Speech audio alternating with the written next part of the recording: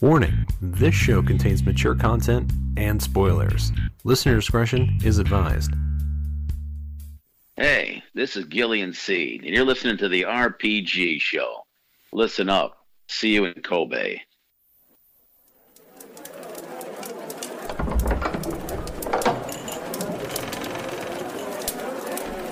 Greetings. Care for a story? One of heroes and villains? Of swords and sorcery? Of romance and treachery? We'll pull up a chair and have a listen.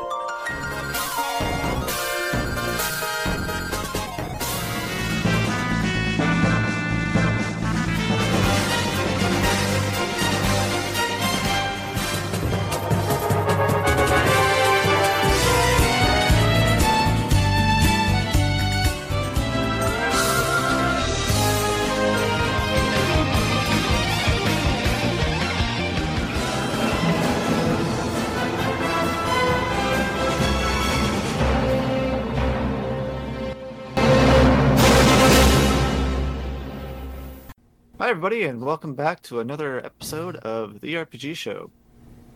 That's right, folks. We're back again with a game choice by Kevin, so you know at least it's going to be a decent game. I'm your host Nick. I'm totally going to shoot this little girl, Gantner. And today I'm joined by the aforementioned Kevin, Robocop Kajowski, sorry, and Travis. I'm a fascist, you binoclard farmer. How you guys doing? Hey, what's up? All right, so we're trying to make this a quicker episode today, so we'll kind of save all the banter, or I guess catching up or whatever, till the end of the show. And if we have time, we'll kind of catch up and then talk about the next game. So the game we're talking about today is Disco Elysium. It is a role-playing game that was developed and published by ZA/UM, which I think this is their first game. I don't know anything about them, really. I think it is. I think they're like a European group of people, if I remember right. I didn't really do any research, as usual. Yeah, they're... Yeah, they're like Eastern European or some shit, right? Yeah, I think they're kind of weird.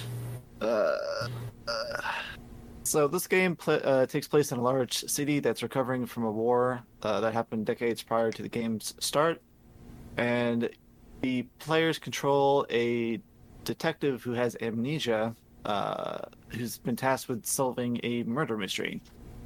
During the investigation, you'll come to recall events about your own past, as well as the current forces trying to affect the city, and you'll be able to craft your own personality based on the choices you make when you're talking to people in the city.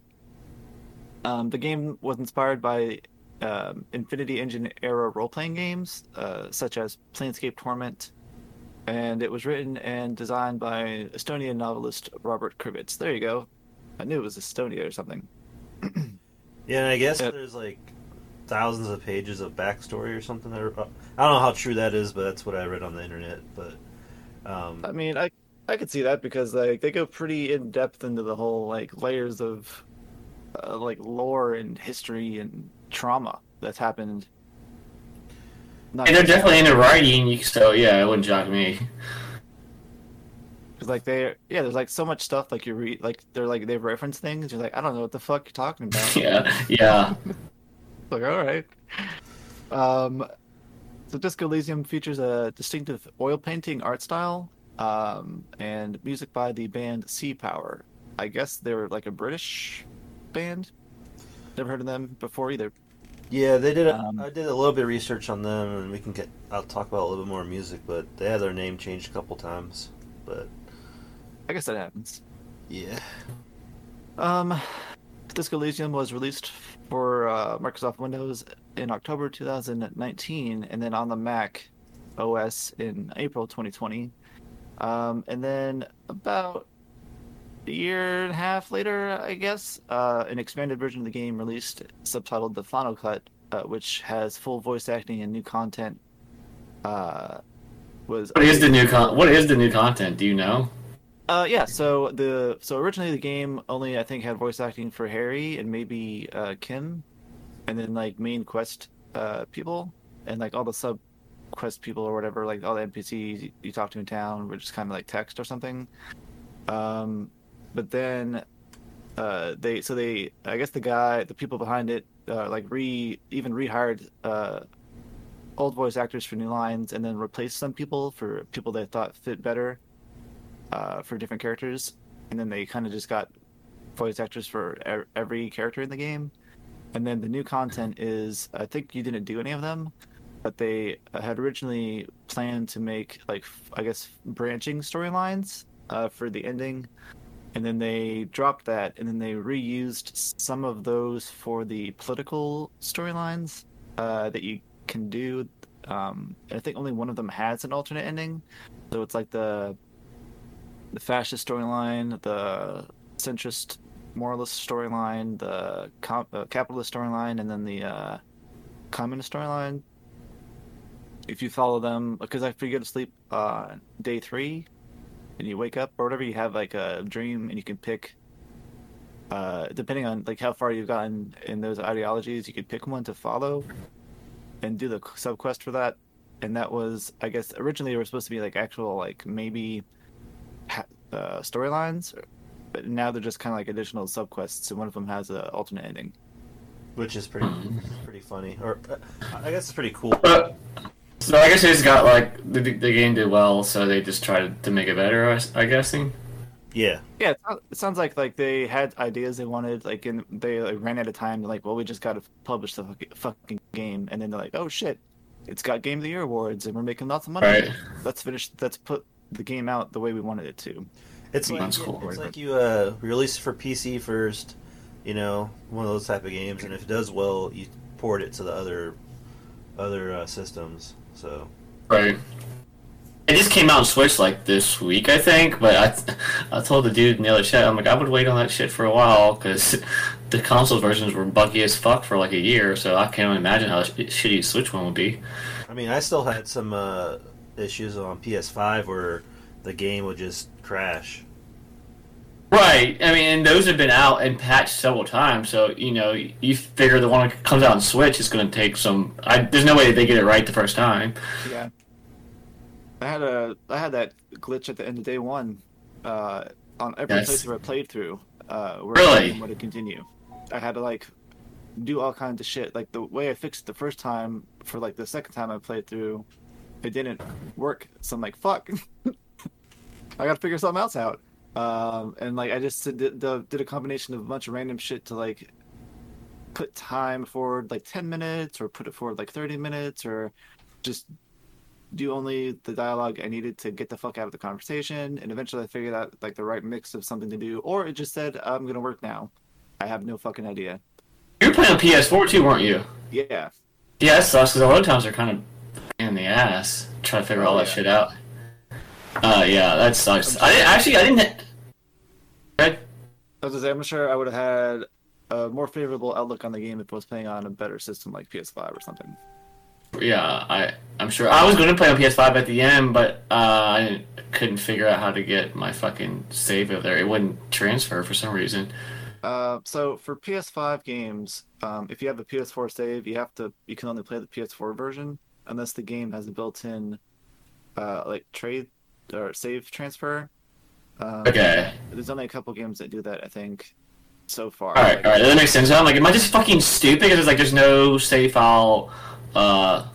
You can't find it. I'm like, shouldn't it be on my cloud? Shouldn't I just be able to transfer it? But I guess that makes sense then. Yeah, they have to have like some built-in mechanism where it's like you put it on their cloud and then you can download it off their cloud and they do the data conversion on their cloud or whatever. Oh, okay. I don't know if I feel that dumb now then. All right, so the way we do things on this show is we have 6 categories: gameplay, story, visuals, music / voice acting, overall experience, and then replayability, extra content. And we usually rate the different categories between 1 through 5, and we allow half scores because I fucked that up early on. And we generally just give a summary of each category and our pros and cons or likes and dislikes within that category, and then kind of move on to the next. And depending on how long each category we spend talking about them has been, we'll like put musical breaks in between them just to give you a little taste of the music in the game. I guess we'll start off with gameplay. Do one of you guys want to talk about the gameplay, or I can talk about it real quick because it's pretty. I can start with that. Sure. Gameplay. It's a top down. Was it isometric? Isometric, yeah. Isometric RPG. Where if you played any kind of PC kind of RPG, it's kind of like that, where it's looking down at the character. There is no battle system in this kind of game. It's kind of like basically mostly a text. It's like a text adventure almost, where kind of, I guess if you play Dungeons and Dragons, like everything you do is based on a roll. Any kind of like decision you make. So depending on what your character stat sheet, which you can kind of manipulate in the beginning. And I guess there was a glitch where you could basically give yourself all 5s before they patched it. But based on how much you put into each one, you'll do a roll for each decision you make, or each like kind of situation that comes up, and you pass or fail. And sometimes you're supposed to fail, and sometimes you're not. And like sometimes you fail, and there's some decisions you can come back and redo, rolls you can come back and redo, and there's some that are permanent. Were they red if they're permanent, right? Yeah. Did y'all save scum for red? Oh yeah, I save scum for all of it. It depends on the red. There's like one is supposed to fail. Like there's no chance to ever boost it for more than 3% or something like that. Yeah, there's this door you can't open, and it's 3%. And even if you do pass and get a 12, like roll 12, they'll say, "Yeah, you still can't open this door," and I was so pissed because I wasted like 10 minutes on it. Yeah. Are you talking about the door on the coast or whatever? Yeah, the door on the coast. Yeah, okay. Kid's like, there's just some doors you're not meant to open or something. He like gives you, he fucking makes fun of you. And he's like, "No, I want to open all the doors." But the other one that I also could remember was that you have a side quest where you can paint a wall. Like you're just looking for paint or something. You're like, "Oh man, I feel inspired to paint this wall." And you go talk to Cindy the Skull, and she's got a 3% check where you have to explain why you want to paint something. And if you pass it, I save some for that. If you pass it, she like normally if you fail, she's like, "Okay, well here's a paintbrush. You could probably find like motor oil or whatever. That's what I paint with somewhere. See ya." But if you pass it, she's like, "Yeah, I'm not gonna help you at all." You're like, "What the fuck?" yeah, she's Okay. like, "I don't want competition," because she thinks you make it too good of an argument, and she's like, "Yeah, I don't want someone to be better than me, so you don't get shit." Damn, I'd be pissed if I fucking save scum that for 10 minutes and then they got that. Yeah, I was kind of pissed.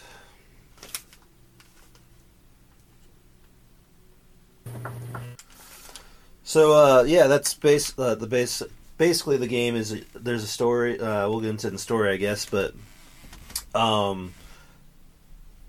through the game, every decision you make, you have to pass rolls, and you explore, and there's items, and then the clothing you have kind of ups like your there's 4 basic on your character sheet. There's intellect, psyche, physique, and motorics, and in those there's 6 different categories. So all those, so 6, 12, there's 24 different things you have to pass checks on in the game. I never really fucking really checked into what all those things really mean.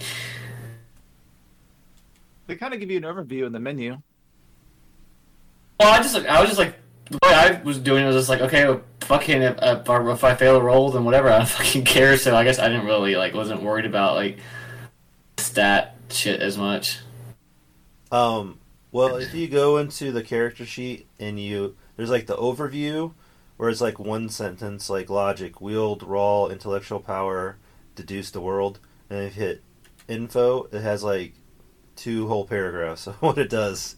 Oh, okay, yeah, I just kind of was clicked over it and just like saw like the little short synopsis of it. And I was like, oh, okay, all right, well, I don't really know what the fuck this means, and I don't really care. So Yeah, I just could put it on the shit that I already kind of put it into.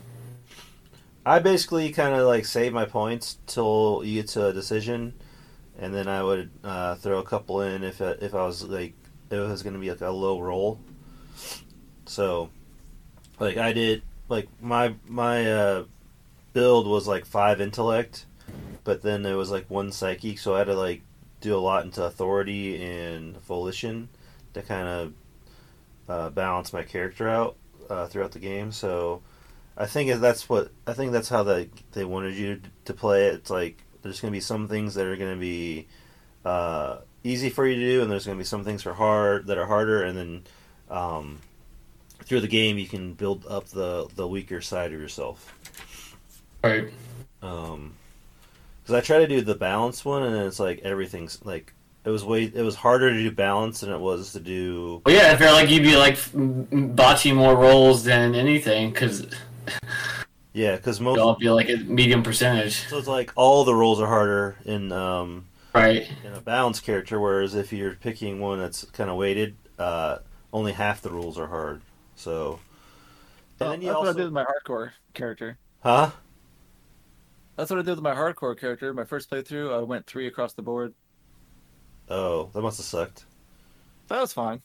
There's like I mean, if you save before you talk to everybody and you have enough points to like buff shit you need to, then like you don't use all 24 of the personality traits for like important things. Right. It's only like I would say 8 maybe that you use with any relative like frequency. Well, can't you manipulate the thoughts to kind of help you with some decisions? Like, I didn't really fuck with the thoughts, but So that kind of so that's actually a very interesting gameplay mechanic. Depending on your levels of the personality traits you have or whatever, like you'll get passive skill checks against random things that every conversation you have with somebody. Yeah. And whether or not you pass or fail, the random check will influence the dialogue options you get to choose from. Like when I was doing my quick, speedy playthrough, I didn't have any thing really maxed out except for shivers. And then I also was doing, like, I was following a speed run, which was a mistake because they ended up talking to the body at the, like, 40-minute mark or something. I'm like, you fuckers, I'm trying to avoid this. God damn it. So I had to redo that, like, start over from that shit. But, like, they pumped up their physical traits a lot.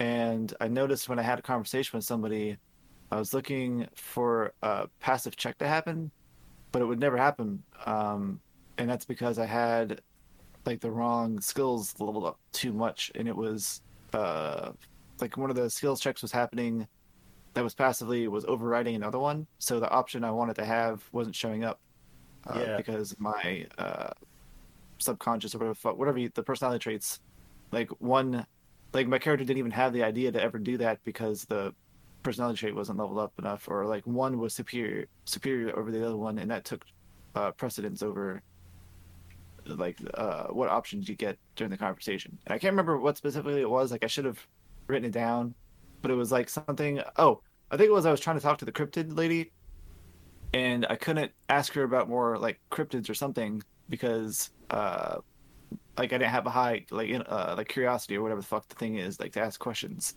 I was just kind of like a big strong man. I'm like, I don't really go fuck. Let's keep moving on. Whereas in my first playthrough, because I was like average across the board, I had more of those prompts pop up. Right. I noticed like I would have like there would be like whatever, I can't remember what they're called now, like whatever passed, like constantly, like after every dialogue, like two or three like personality traits popping up that they passed to give you more information about things. But like on that one playthrough where I just much buffed the encyclopedia one, if you have it high enough, like it'll give you all like the background information on everything as you go through the game, and that's like a passive check. You're like, what's this? And your brain's like, okay, this is what this is, like the encyclopedia passive check. And then the one I know that you're kind of talking about, where it's like one overrules the other one. There's like if authority's too high, like it, and I think like something else is not high enough. When you're trying to get the one cryptid dude that you broke into his like little his house where you unlock the door, that guy. Can't remember his name. Oh, for the armor. Yeah, well, not for the armor, but for his trophy where he makes you a sandwich.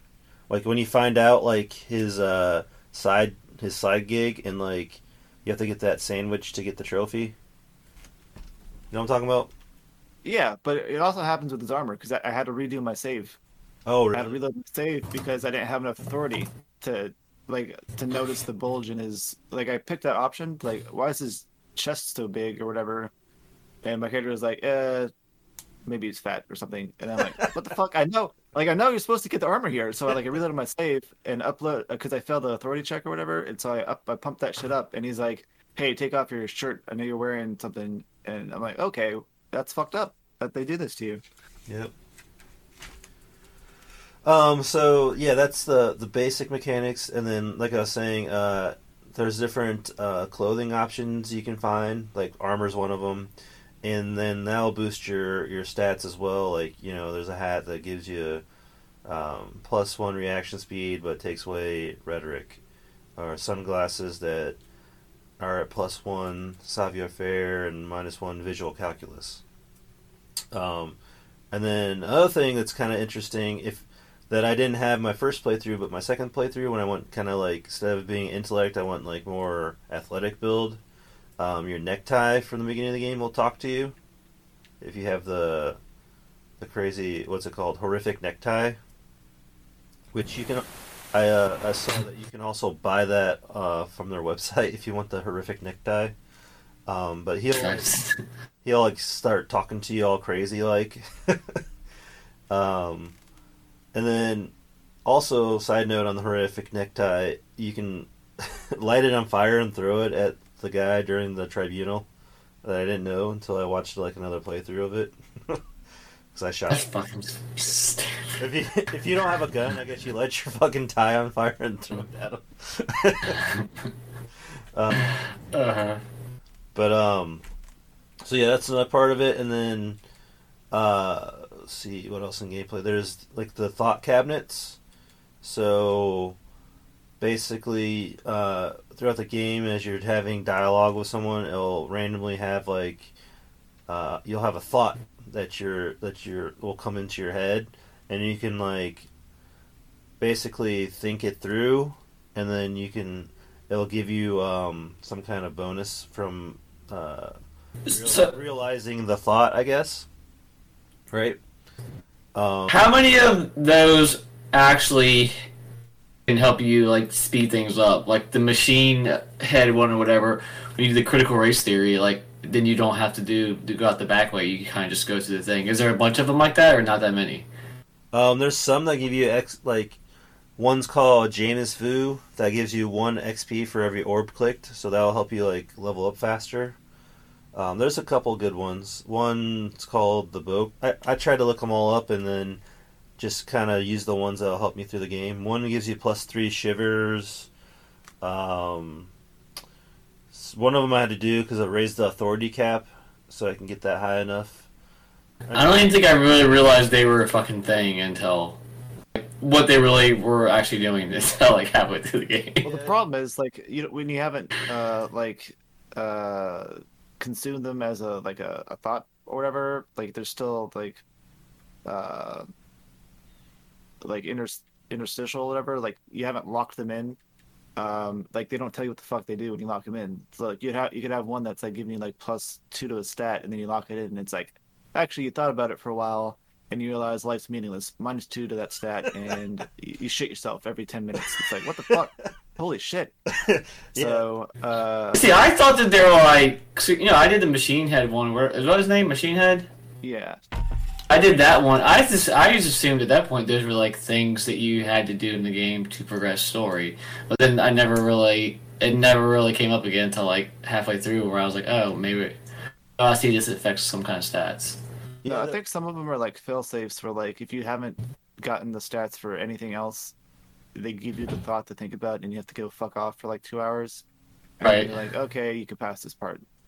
I guess this is what happened with me for Machine Head. Him opening the door for me. Yeah, and that Yeah, I guess.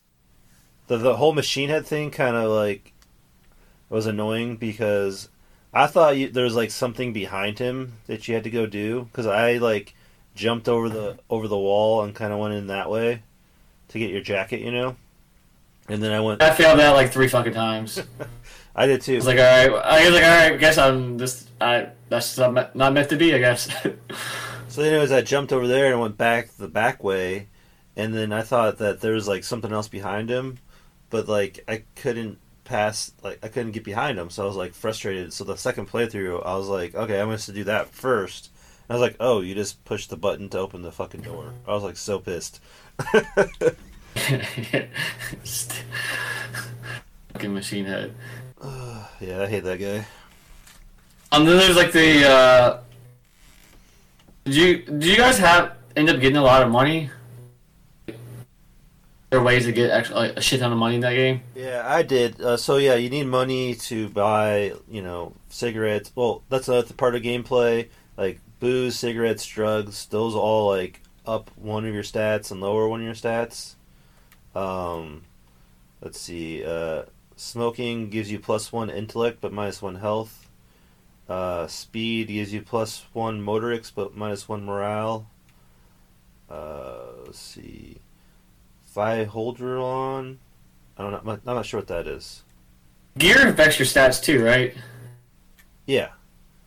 +1 set. I didn't really buy a lot of shit because I was struggling with money and I was trying to save my money in case I needed to stay at the room. And so until I got the shack on the coast, I didn't really spend a ton of money other than buying a few random things that made it seem like you needed to do it. Like, would you have to buy like some kind of drug to not throw up? Ammonia, I think, right? Well, you didn't buy that. You just get it from the. Girl. I think you get it from the gardener for free, but you only get one use of it or something. I didn't go buy it. But also It didn't work anyways. I still threw up. yeah, I think you still throw up the first time, and then you can kind of like pull yourself together. There's a secret thought you can get or something where you just keep puking and you keep puking and keep puking. Eventually, you just kind of like get through it and you get a thought or something. But yeah, you need money in the beginning of the game. You basically like spend like you trash your room and you run up a bar tab, and basically they'll kick you out if you don't like find money to pay your tab. And there's two. So what if you don't have the money the first night? Huh? If you don't have enough money, or do you? He gives you the money, right? Kim will like sell his hubcaps. Yeah, that's what I did. So yeah, you can like the way I got like extra money that like I did, so I never needed money. But basically, the whole rest of the game was, I waited till like midnight or whatever, and I had Kim go get the hubcaps, but I didn't sell them right away. And then I went to the chick on the boat, and she'll give you money. She'll give you like the $120 or whatever it is. Oh, Joyce. Joyce. So then I got $120 from Joyce, and then I went and sold the hubcaps, and I had $340 or something like that. Damn, how the fuck do you get money from her? That would have been nice to have that shit. That's a lot of money. You're scum. I can't believe you did that to Kim. Yeah. I had no choice but to sell his shit. I know. Well, he liked me enough anyways. I got the Aces Low thing, so he just loved me. So he was cool. He didn't need those hubcaps anyways. He got them off stop, so I wasn't too upset about it. Why does Joyce give you money? Like, why does she really give you money? If you talk to her, It's basically a bribe. Oh, okay, because she's kind of a bitch, I thought, but well, it's like you're supposed to technically, according to Kim, report it to the precinct that it was a donation or something. oh, I wouldn't do all that. So yeah, that's the basics of gameplay, I would say. You run around the town and you kind of try to find clues, and you talk to all the NPCs, and you try to convince them to talk to you, or give up information, or give you items. They're But if you have like a daily task thing, or whatever you're supposed to be tracking and following to do things, right? you have a journal, but you can probably miss the journal the whole way and not because you find the journal in the dumpster behind the whirling rags, and if you're not one of those people that like searches everything, you could probably miss that and not realize. That does help you tell you how much like to track things, like how many people you killed and like how much of a superstar cop you are, or communist you are, or good cop, bad cop type thing. So it does help you for the trophies if you need to track them. Yeah, I didn't even know that was a thing until Nick posted his results like halfway through or whatever. I think that's basically it for gameplay, unless you got anything else to add, Nick or Travis. No, I think that's. We didn't really talk about the time. So every day you have okay. a time limit, and that is like you wake up at like what 7 in the morning or something, and you have until I think a lot of people go to sleep or something around 2100, or maybe it's a little later. But like up until that point, you can talk to everybody and do almost anything, and there's only certain things that happen after hours. And then at 2 o'clock is the hard stop. Like once you make it to 2 in the morning, time doesn't move anymore, but you can still do some things, like some conversations with some people, or Get your items. read your items and shit. But once you go to sleep, you progress into the next day. And I don't know if there's a cap for how many days you can go. I never really like looked that up. I just tried to beat the game as fast as possible because I was worried about running out of time. I kind of was too. I didn't look that up. I wonder if there is. Towards the end, though, I didn't realize you could sit on that bench near the fucking lodge and just kill time until like A4 or something. I thought you can only do that if Kim wasn't with you. I guess I did it when I didn't have him then, because I was for a while there. I was trying to speed fucking time up. Yeah. Just go around, start talking to fucking people, and hope it was a new conversation so time would pass. I'm like, God damn it. Yeah, books help kill time too, or anything you can read. Yeah, I just read my ledger. Like I just spammed X, and it would like take out 40 chunks at a time in like 10 seconds. Oh, well, damn, that'd be nice. I kind of want to go back and read. I guess I haven't read, like, if you get his notebook or whatever, you can read his past cases. I kind of wanted to read. I forgot to read those. I never got to that. So I didn't want to like waste a bunch of time. Okay. Well, there's like 4 of them or something, right? And like some of them are really long, and some of them are just like, yeah, you didn't solve it. Like, oh, shit. Okay. There is 5 of them. So, the unsolvable case is probably the one he didn't solve. Well, there's like, so they're kind of interesting. There's like 2 guys, or like a group of people on a couch. There's like the square bullet hole.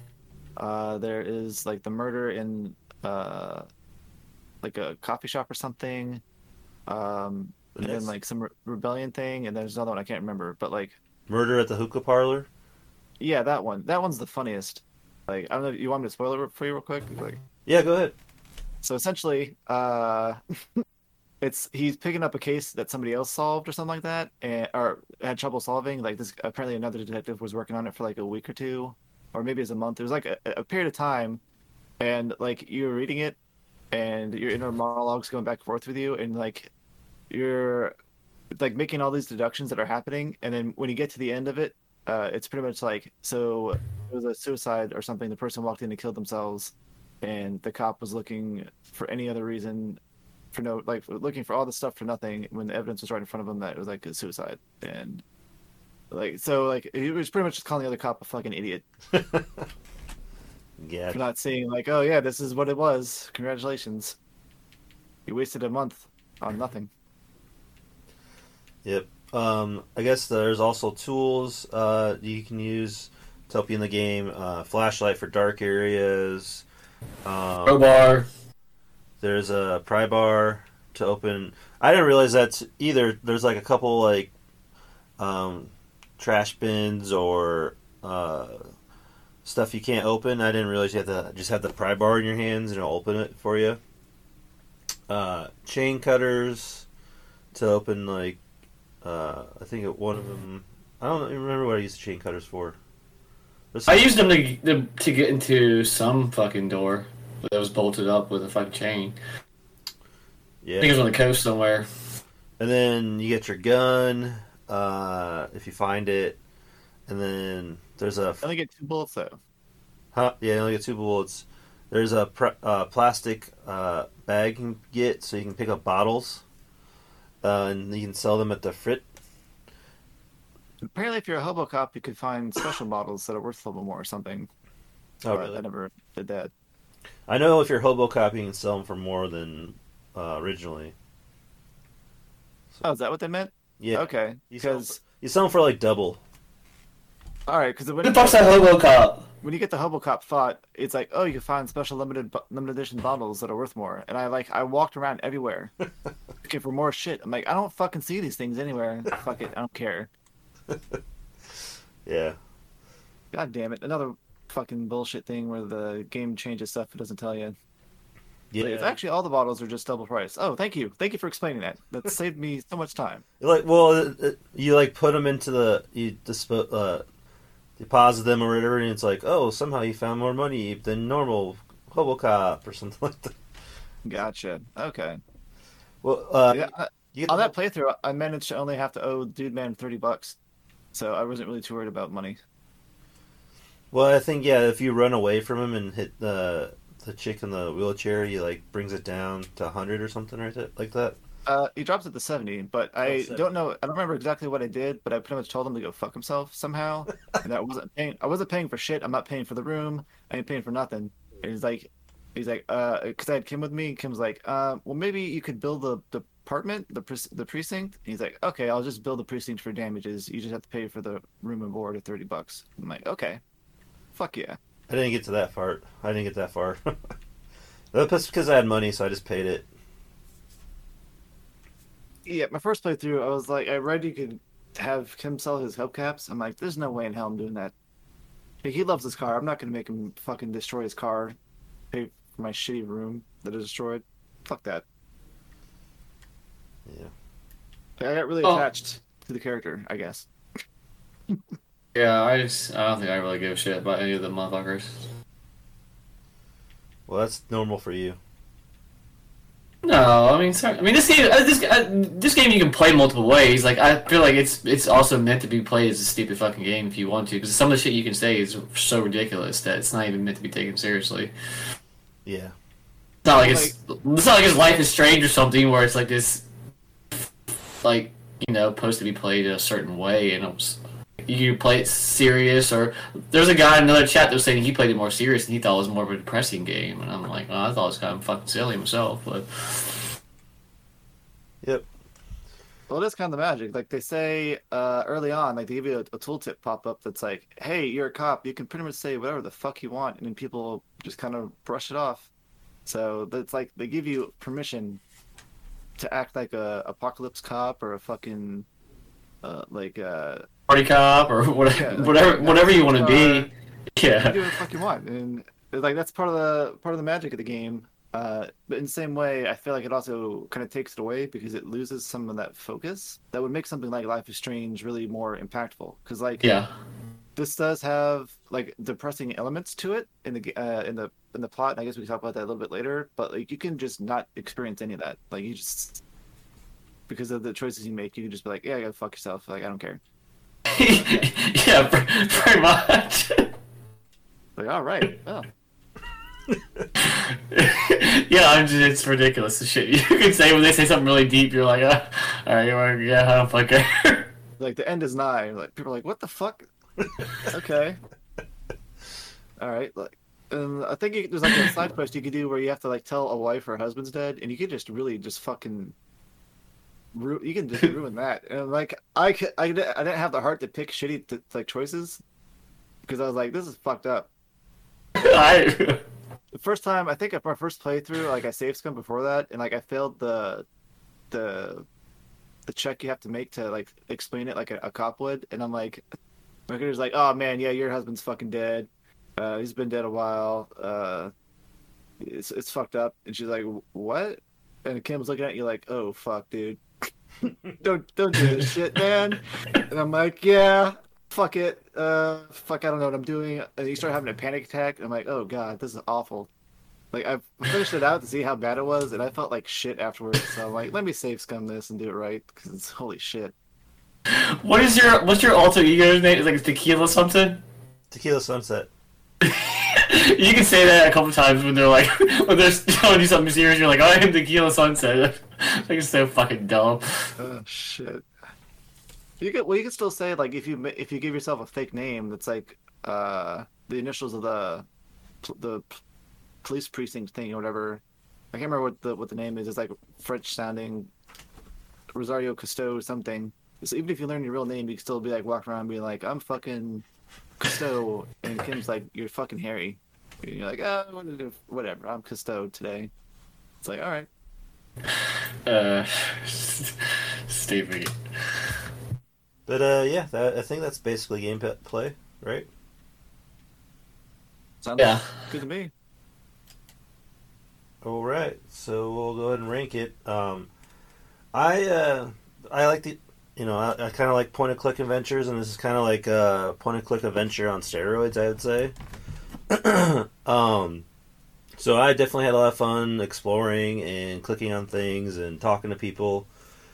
But this is like a kind of game I like. So if you don't like the point and clicking adventures, you probably won't enjoy it as much as someone that does. But for me, it's a 4. I liked it a lot. Are we gonna do likes and dislikes? Okay, rate it first, and then we'll go on likes and dislikes since we're doing ratings. Okay. Okay. I'm gonna give it a 3.5. All right, I'm gonna give it a 3. I thought Travis would be lowest. Holy shit. No, I mean, I'll get into my likes and dislikes, but I mean, Well, I guess. Yeah. Go ahead. I'll just say you guys can say your likes and dislikes. I guess the one dislike I had, it does it drags in the middle of the game where like day 2 you're kind of trapped and nothing really happens and you just kind of got to talk to everyone. I was kind of got scared, like, oh no, this game's gonna suck. But after day 2, a lot more stuff opens up and a lot more like you can finish the game and all. Like you just that one day you're kind of trapped because day 1 kind of goes by because there's a lot of stuff to do, and if you do a lot of stuff at night, day 2 is kind of like there's not really anything to do and it's kind of boring. yeah, day 2 is kind of like the very, very low point of the game. Yeah, so that was kind of like a negative for me, but I mean, I liked I liked everything else pretty much. Where you have different options to talk to people, and you can say there's a lot of different things you can say to them, and there's different ways you can approach. Like I like I mean, there's only one ending, but there's like a whole bunch of different ways to get to it, and I like the journey part of it. I kind of like that kind of thing where it's like you can pick your journey, and I guess it does kind of affect the ending, but you still find who did it either way. I mean, like you said, like I don't know if this is pre-show, but you can not look at the body and still figure out who did the murder. Like you still get it out of everyone eventually. So, I definitely like that aspect of like your choice does matter, like on story and stuff, and whatever you do, like the characters do comment on it as well, basically. So whatever choice you pick.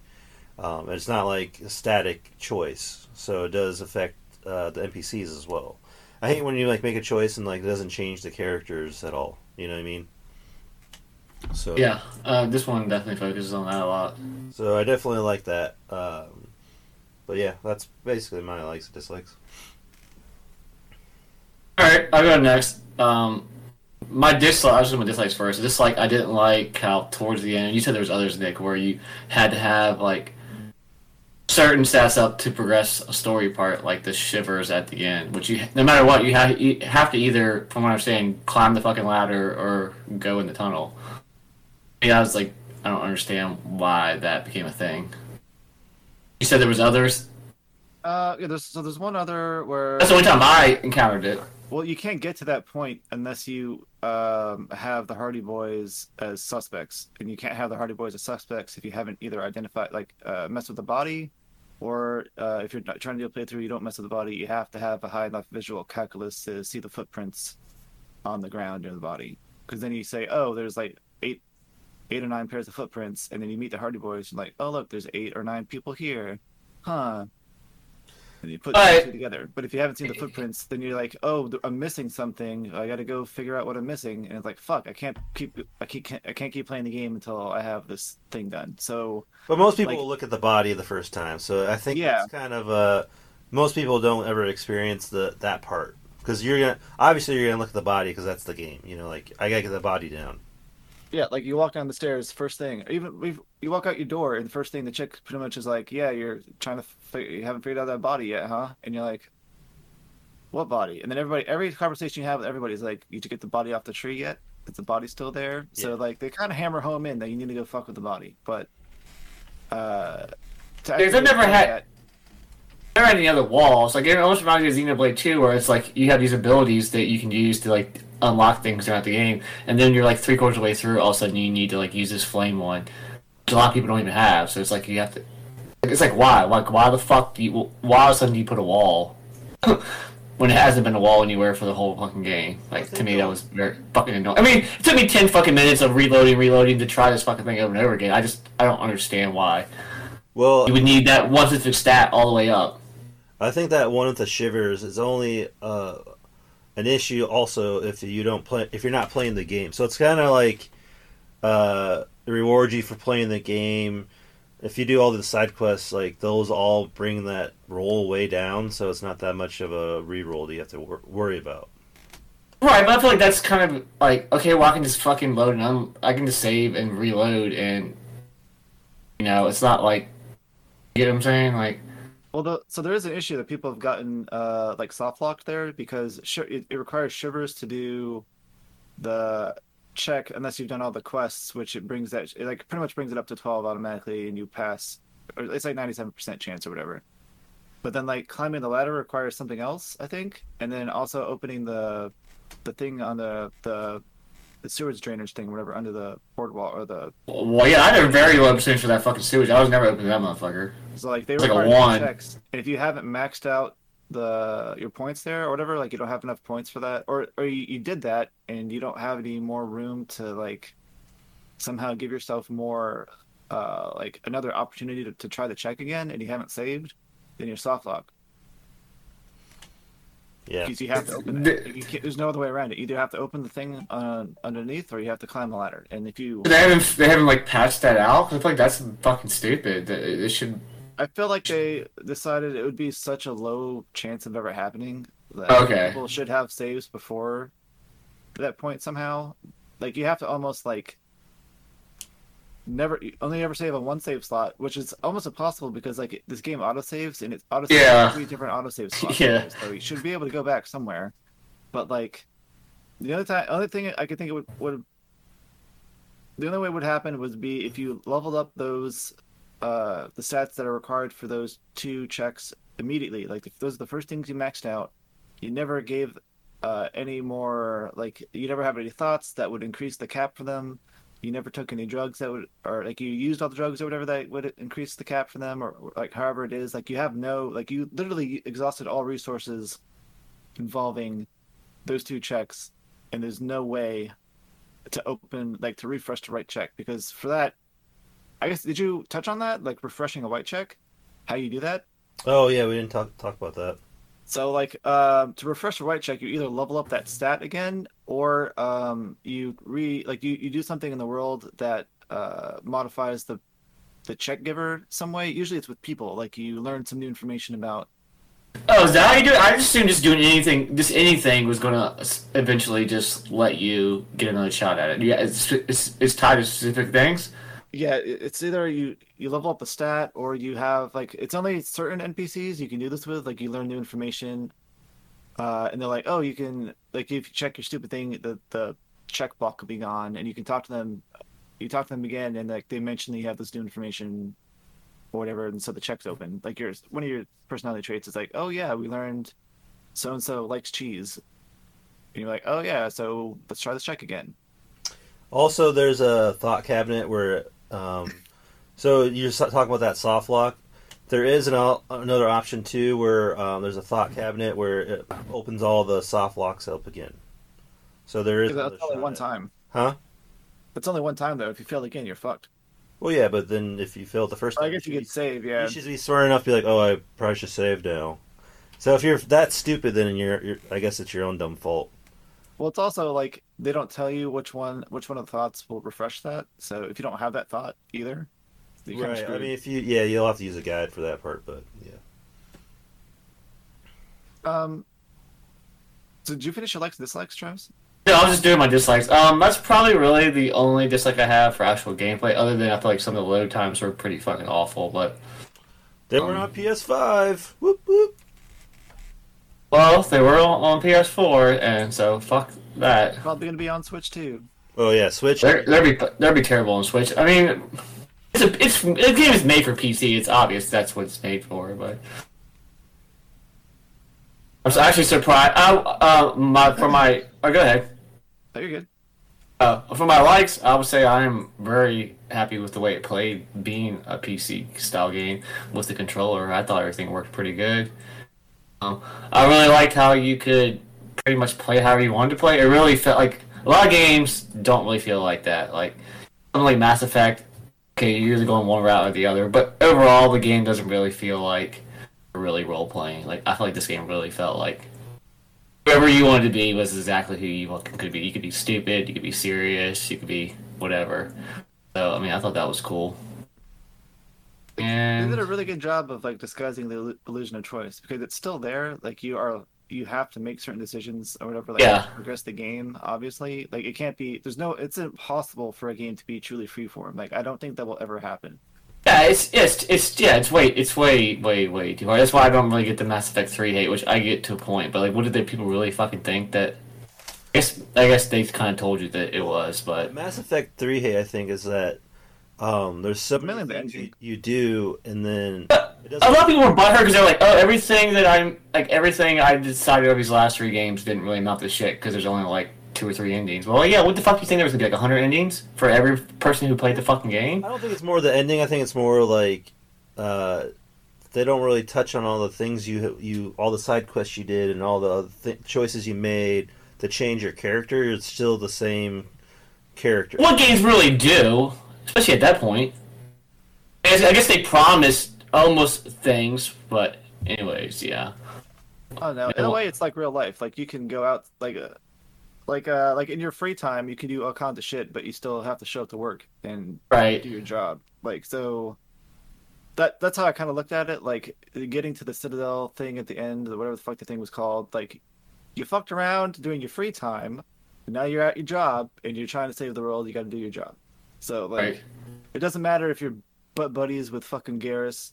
It doesn't matter if you annihilated a whole fucking colony or whatever. Like when you're at work, you got to do Right. your job. So unfortunately, some people have a shitty job. Like they work as a fucking cashier at a grocery store, and that's what they do for 30 years. Or Yeah. whatever. Like I'm not trying to put down people that do that. Like Yeah. I appreciate your service or whatever. Like I'm sorry you have to work that job and get shitty pay. You deserve more money, but like. It's like going to the stupid fucking Citadel thing. Like this is the ending that the fucking developers wrote. You have 3 options. You got to pick one.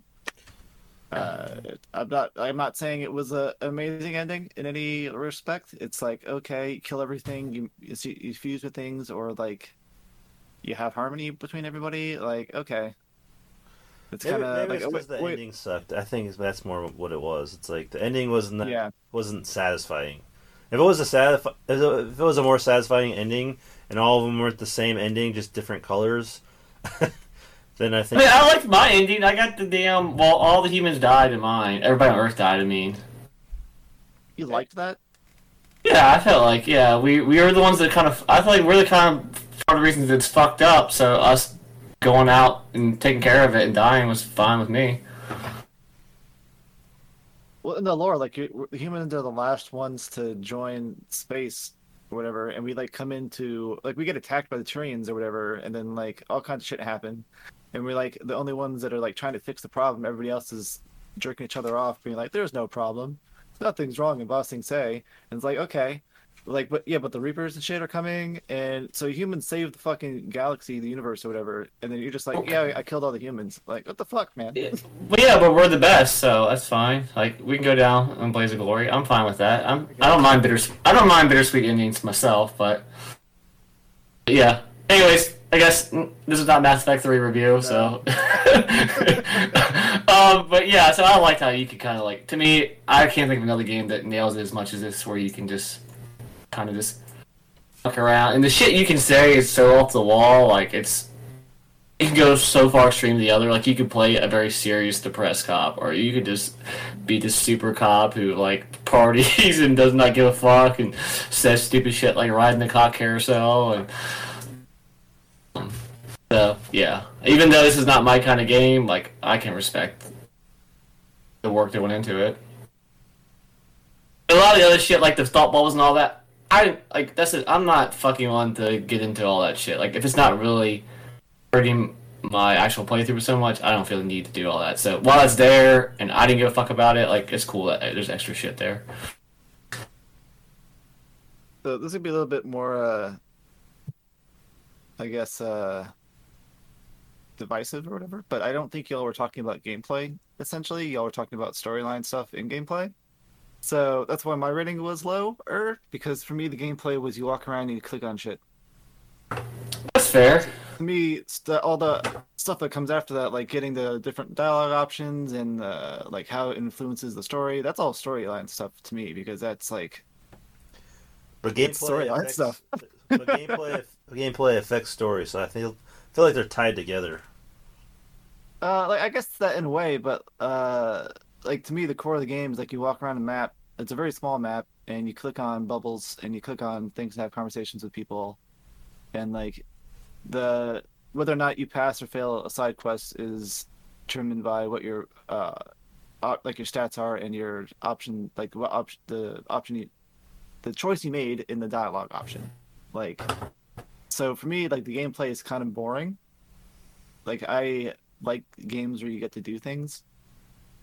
Like I really like storyline, and I'll get into that later. I think I think the story is great in this, but for me playing the game, which was like I'm gonna go with you on that. Does this like you mentioned about day 2 being shitty, but that's only because day 1, they kind of give you too much freedom. I think you have access to everything, and there's a part of your brain that's like, I have to do everything, right? I have to do everything or I'm going to miss out on something. And then you don't realize until your second playthrough, because you've already done it, that you don't have to do everything on day 1. You can do everything else on day 2, like half of day 1. Well, you also don't know that it's going to open up more than 3, so you're thinking like, am I seriously going to be stuck on this same little fucking block for 4 more days? Like, because I didn't know it was up. I was like, goddamn, how the fuck are they going to make this game so much better? And like, because I didn't know, like, maybe y'all knew, but I didn't know you were gonna go to the coast and talk to more people and more things open up. I thought it was gonna be this little town. Yeah, no, I didn't know any of that either. God, this is this is not gonna be good. Well, yeah, like my first day, like when you're having the conversation with Kim on the balcony, and he's like, "Yeah, we didn't get to do this, and we should have done that." I'm like, "Dude, man, I tried." I'm like, "There's so much to do." Like I was trying to do everything, so I thought like I fucked up because I didn't do everything the first day, and it's like day 2. It's day 1 again, but it's day 2. I'm like, oh fuck. I finished up 20% of shit you didn't do. Right? So yeah, like I think I finished everything I wanted to do at like 12 o'clock, and like, what the fuck do I do now? Holy shit. Yeah. Well, so I didn't know anything about this game, so I didn't even know there wasn't combat. I guess because I didn't know anything about the game, so I mentioned in the other chat, I was like, yeah, I'm like an hour and a half in, but I ain't got to the first fight yet. And dude was like, you do realize there's no combat in that game, right? I was like, no. I guess I know now. That's technically not right. There's one part of the game where you have combat, kind of. Yeah, that's the best part of the game, probably. It was. I did like that. I wish there would have been more conflict that you could More tension. There's a lot of tension there. I like that. A lot of the game was just kind of like meandering around, being like, yeah, I'm a recovering alcoholic, or I never consumed drugs or alcohol, or like I never did anything bad in my playthroughs. I don't know if he's like, yeah, I'm a fucking drunk, or if you do like drink alcohol, I don't know how that works, but like, so like I've been walking around like, yeah, I'm a recovering alcoholic. You got me. Yeah, sorry for being a piece of shit the last 3 days, and I'm like, man, what a shithead. So yeah, you did say anything stupid because like when you go search the car and you're like talking about it, he's like, yeah, this costs all this money. Like, why'd you do it, kind of thing. And you're like, oh, I'm Tequila Sunset or something. when you look at your own wreck.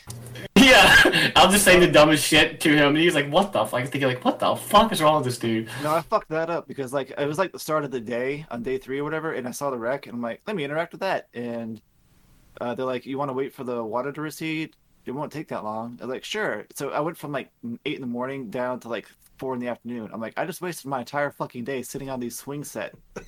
Watching the water that sucks. Like, fuck. I was like, oh well, I don't need to save scum this. I'm fine. Damn. So yeah, so like, there's like I appreciate like all the different choices they give you and stuff, but nothing felt meaningful like in the same way to an extent, like in regards to like how the game was playing, like because like it doesn't matter. Yeah, I mean, I get what you're saying. Like you just like walk around and you're like, oh, a new person to talk to, cool. Let me listen to their story, and you just talk to them, and I'm like, okay. Like at some point. Is it mid? Okay, so I wouldn't know this because I don't play D&D, but like when you're playing a D&D game, like the DM is like reading the thing, is the overall like story that he's going through going to kind of be the same, but just the way you guys played is different? Are you talking about like actual live action D&D? I'm talking about like tabletop shit, like you played it with Brent and Glenn, So the magic, quote unquote, of D&D is that they have what are called, I think they're called adventures, and they're just pre-written things that somebody wrote. If you don't have a good imagination, and you can just take this like adventure thing. I think they're called modules. I can't remember exactly what they're called, but essentially they're like 10, 12 pages or something, depending on the size of the adventure, and they give you like a summary of like what's going on with the world, like who like major characters are. Like where it might be located in some world, like what the town looks like, and then it's like a general course, like a guide of like, hey, your character should be doing this, and then once they do this, they'll discover this, and then once they discover this, they can go here, and blah blah blah blah blah. But it's up to you as a DM to like fill the world out with whatever you want to do. Like you can, the part of D&D that's quote unquote magical, that why people like it is because it's not restricted by anything. So if you want to have like and it's also a reason why a lot of people don't like playing with a lot of other people that play D&D, because you have like 2 groups essentially. Like you have your normal regular humans that are people, then you've got your basement dwelling loser fucking dweeb asshole. They hang out at the nerd shelters and shit. And they have no concept of like social interaction. So like when they have people either playing a girl character or actual girls playing the game, they love to do this thing where like they go to a bar and they're like, they ask the DM shit like, hey, I'm going to roofie Jessica's drink. I'm going to roll a sleight of hand or whatever. And the guy's like, okay. And if they pass it, they're like, haha, sweet. And then the girl drinks it unknowingly and she passes out. And people are like, yeah, so I take her upstairs and I rape her. And like they act like this is normal things to do with people. Like in actual like... Well, if you're playing Lost Odyssey, it kind of is normal, but... That's true. But it's like, it depends. D&D depends on who you're playing with. Because if you're playing with normal people like Brent and us, we just had like an adventure. Normal people. Yeah, like Brent made up a world and he made up some things that were happening, and we kind of like just did the shit, and then I was like, that's it. So, when you look at like an adventure game, it's pretty much a D&D session. It's like one of those modules. So anytime you can look at any guy's RPG like that as well. Like it's some guy's D&D adventure that he made up, and you have like pre-made characters, and you're going through the world, and you're learning the plot that the guy made up. It's essentially what it is. Gotcha. I feel like they're really going for the heavy on the D&D, right? Isn't that like? Yeah, because this is as Kevin said, like you make dice rolls for everything here, and you have to pass a check. So, like the way it works in D&D is like you have like skill checks. Could be like difficulty 5, 10, 15, 20, 25, and they generally the tiers are like if it's a skill check of 5, it's something that's really easy. Like everybody should be able to do this normally. Unless you're incapacitated in some way, like your arm's broken, you can't like stir a pot or some shit, obviously, so you can have trouble doing that. But like a check of 25 is almost impossible, like superhuman. Um, so in this game, like you have like random checks. I think they're like 4, 8, 12 usually are the checks you have to pass, and then like they have like numbers in between. Like sometimes it's just a check of 6, or sometimes it's like a check of 20, and those are the impossible ones. You have to have a total score of I guess we didn't really talk about how stuff's tabulated, like with your stats. So, like, if you have like 5 points into authority, for example, and you're wearing like some armor that gives you +2 authority, and then you like are wearing a pair of shoes that give you +1, you have like 8 authority total, and you need like your check's like 20 for some reason. You have to roll a 12 to pass. Like, there's no other way because 8 plus 12 is 20. But if the check's only 10, you only have to roll like a 2 to pass. So the chance of you passing is way, way, way higher. So the percentage they give you is like the percentage of you rolling that number you need to pass. Gotcha. Or whatever. Alright. So yes, it's essentially a D&D system. Well, like, so there's all kinds. I'll shut up about it in a second, but like, it's not just D&D. Like, they have all kinds of systems that they use that use different rules and different ways to use the dice. But D&D is the most popular one. Gotcha. Alright. Well, thanks for that. Yeah, no problem. Kuja says we need to hurry up because we got an hour and a half. Yeah. So, likes, dislikes, like I pretty much covered that. I think we all covered that. So move on to the first musical break. It's going to be the main theme, as is now tradition. Probably something Brent would have picked. I believe it is called Instrument of Surrender. So here you go.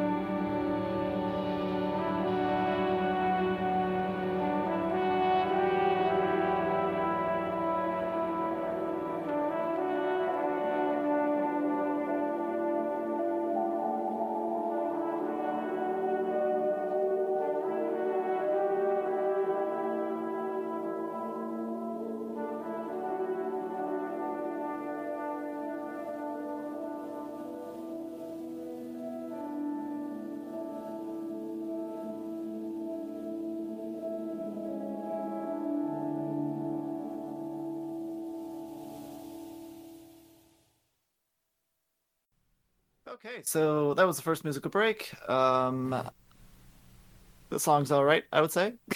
So storyline, everybody's favorite part of this stupid podcast. I'm gonna make this really quick because we don't have a lot of time today, and honestly, most of the story is like player inflicted, I guess. Like that's not the right word, but you pretty much choose as much of the story as you want to be involved in, at least extraneously. So the main storyline is essentially you wake up in this room and you have amnesia, and you find out that it's your hotel room, and you learn that you got shit-faced and you threatened to kill yourself, and you just trashed your room, and you got so fucked up from alcohol and drugs that you have given yourself amnesia and you don't remember anything about yourself.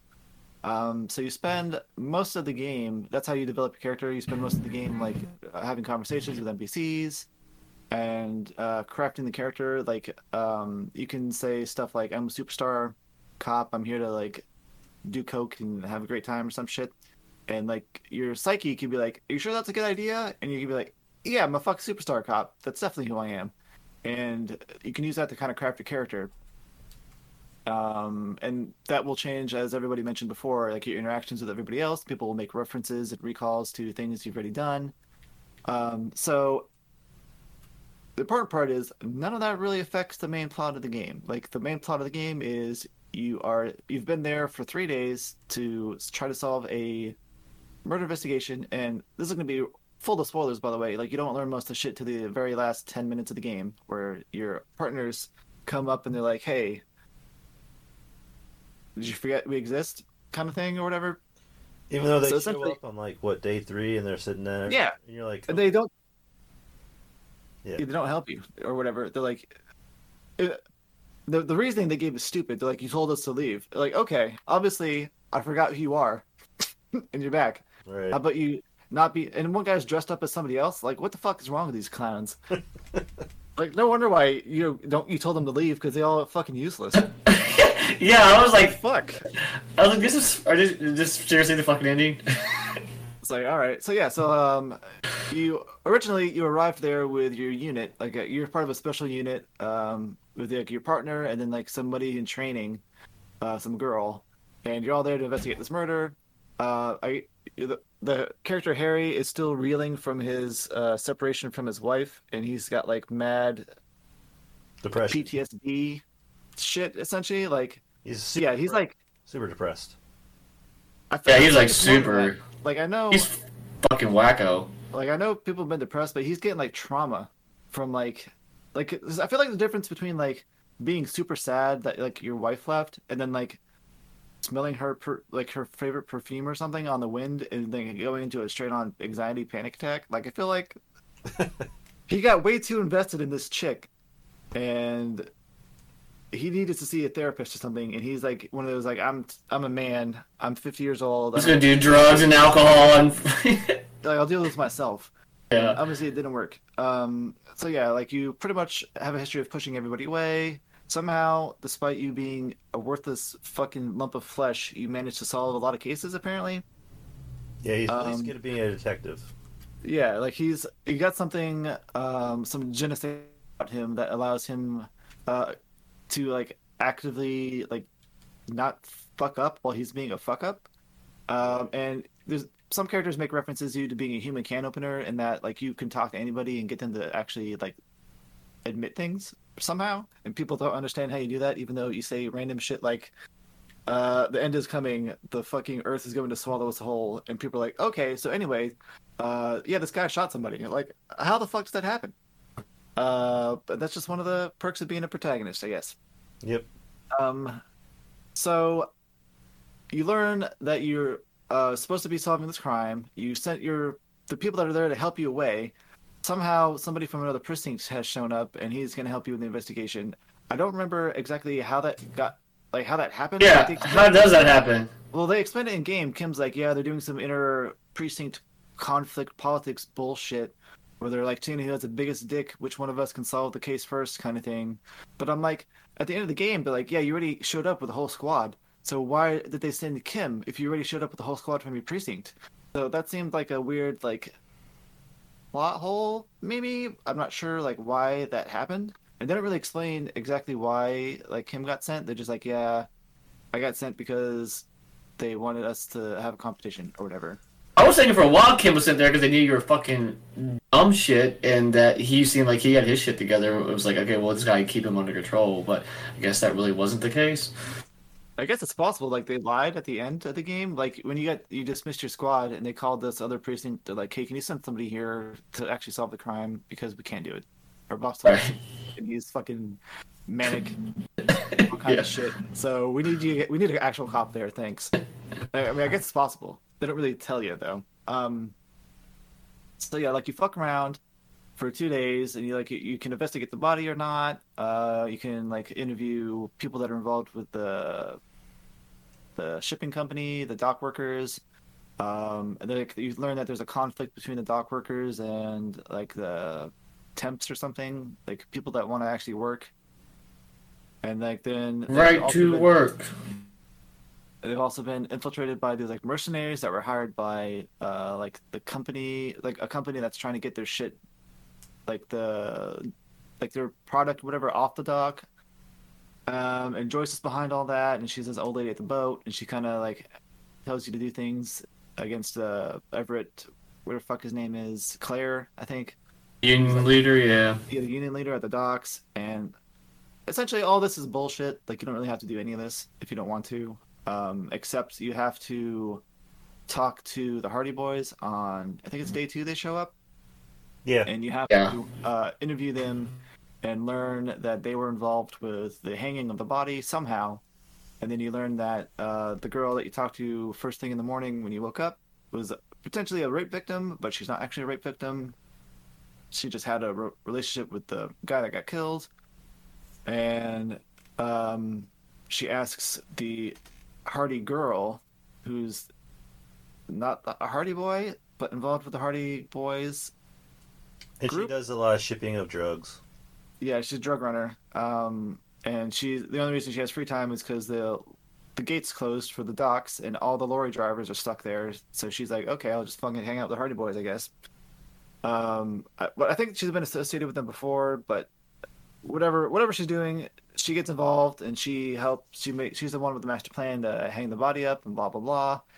And then she doesn't want to get caught by the police because you guys show up like the day after they hang the body up. And she's like, oh shit, I'm gonna get fucking arrested. So she bails. And you like talk to the Hardy Boys and they tell you, after some convincing, Titus Hardy's like, oh yeah, she's probably at the coast. So day 3, you finally are able to access the coast. Well, hold on. Like, let me back up here for a second. What was their reasoning for saying that they did this? Is because they didn't think that you'd arrest all of them? Yeah, there's some legal precedent in the game world where if you split the blame between everybody, like something happens and you end up like the repercussions happen to the group or something like that, and like you have to prove that every single one of the group members were involved specifically or something. It's like some weird thing where like you're safer with the more people involved in the crime than if you were to be by yourself. Okay, so I didn't know that. I just figured that they just figured that you weren't ballsy enough to arrest all of them, but because I tried to arrest Titus and that kill and die. So the gardener, who's actually the black chick who ends up, you can find out that she's a lawyer for the union. Yeah. The whole time you're talking to Titus, she's like saying, "Don't say shit, don't incriminate yourself. Remember that you're a group or whatever." So like, if you talk to her first, she's like, "Yeah, you can't touch anybody here because it's the group thing or whatever." And I think Kim mentioned something about it. Yeah, maybe they do. I mean, there's so much dialogue. I fucking skimmed over Yeah. probably some of this. Yeah, so. Yeah, I'm with you. I read a lot of it, but a lot of it Yeah. was like, okay, I don't really need to know this information, so I'm just gonna keep going. Right. So yeah, it's like you eventually find out where Ruby went, and you follow her to the village, and then you talk to this old lady, and she rents out a room to you for free, and you can learn that Ruby was staying there too. And you can find a bullet in there, optional, if you have, I guess, the stats for it. Well, Which you can find out that he wasn't hung yourself if you do autopsy on the body. You can find the bullet in his head. So that kind of... Yeah, I did that. Well, I meant so there's a separate bullet that you can use to like further help you find Ruby because you know that she was there and she stashed a bullet in the house you're staying in or whatever. Yeah. Like that's not tied to the murder, but yeah, you can find out that somebody else he did die from hanging if you pass the skill checks, which you can use to help you with the Titus Hardy and Claudia portion of the game, which takes a long time. Like comparatively to everything else, like I feel like you're there for like if you actually read stuff, you're there for a couple hours, like doing these interviews back and forth, and it's not just like okay, you talk to him and you're done. Like you talk to him, then you gotta go talk to Claudia. Then you gotta go. That part was dragging for me. I was like, God damn it! Like, can I just fucking get the information I need? Yeah, I mean, I guess it's like real life. Yeah. Where everybody gives you the runaround. You are detective, so they have to add that part to the game. Yeah, so you get to the fishing village, and eventually, like you either do a bunch of side quests or not, and then you find this mural thing on the wall, and you have a deduction that she's in this building, and so you go in the building, and you find Ruby, and she's got this pale emitter thing, which you can get more information about, but essentially the pale is like this negative space in the world where like your brain gets fucked up or something, like you die almost instantly once you're exposed to this thing or something like that, and they have to use like You guys die from it? I think everybody dies from it, like Did you die from it the first time? Because when I was like trying to no, so the first time I destroyed the device and then I could not talk her down and she blew her head off, and then so I reloaded that and I destroyed the device and I talked her down and she just left. And then my second playthrough, I just said, fuck it, you can leave. And I didn't bother destroying the thing and she turns it off once she runs away far enough. I'm like, okay. Yeah, I died from the damn machine because I failed to blow it up, and then I ran out of healing items trying to talk her through shit. And then the second time, she blew her brains out. And I was like, okay, I don't care.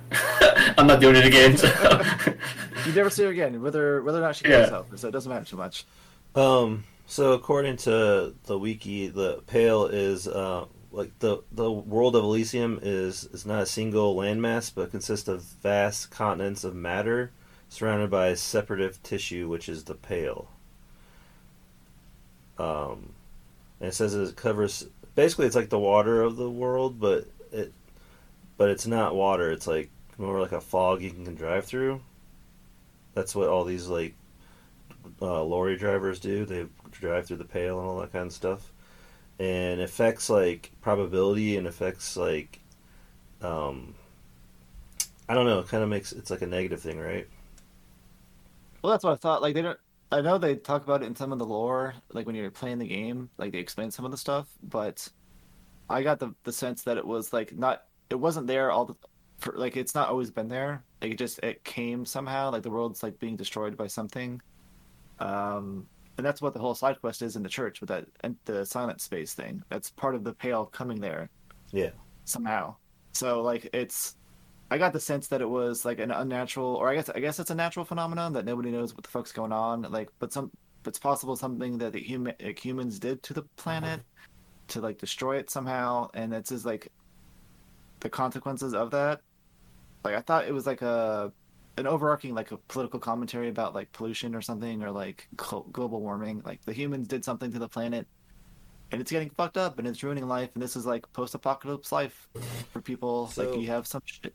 So it's saying that the Pale is something whose fundamental property is the suspension of properties physical, some word I can't say, and linguistic. The further into the Pale you travel, the steeper of the degree of suspension, right down to the mathematical numbers stop working.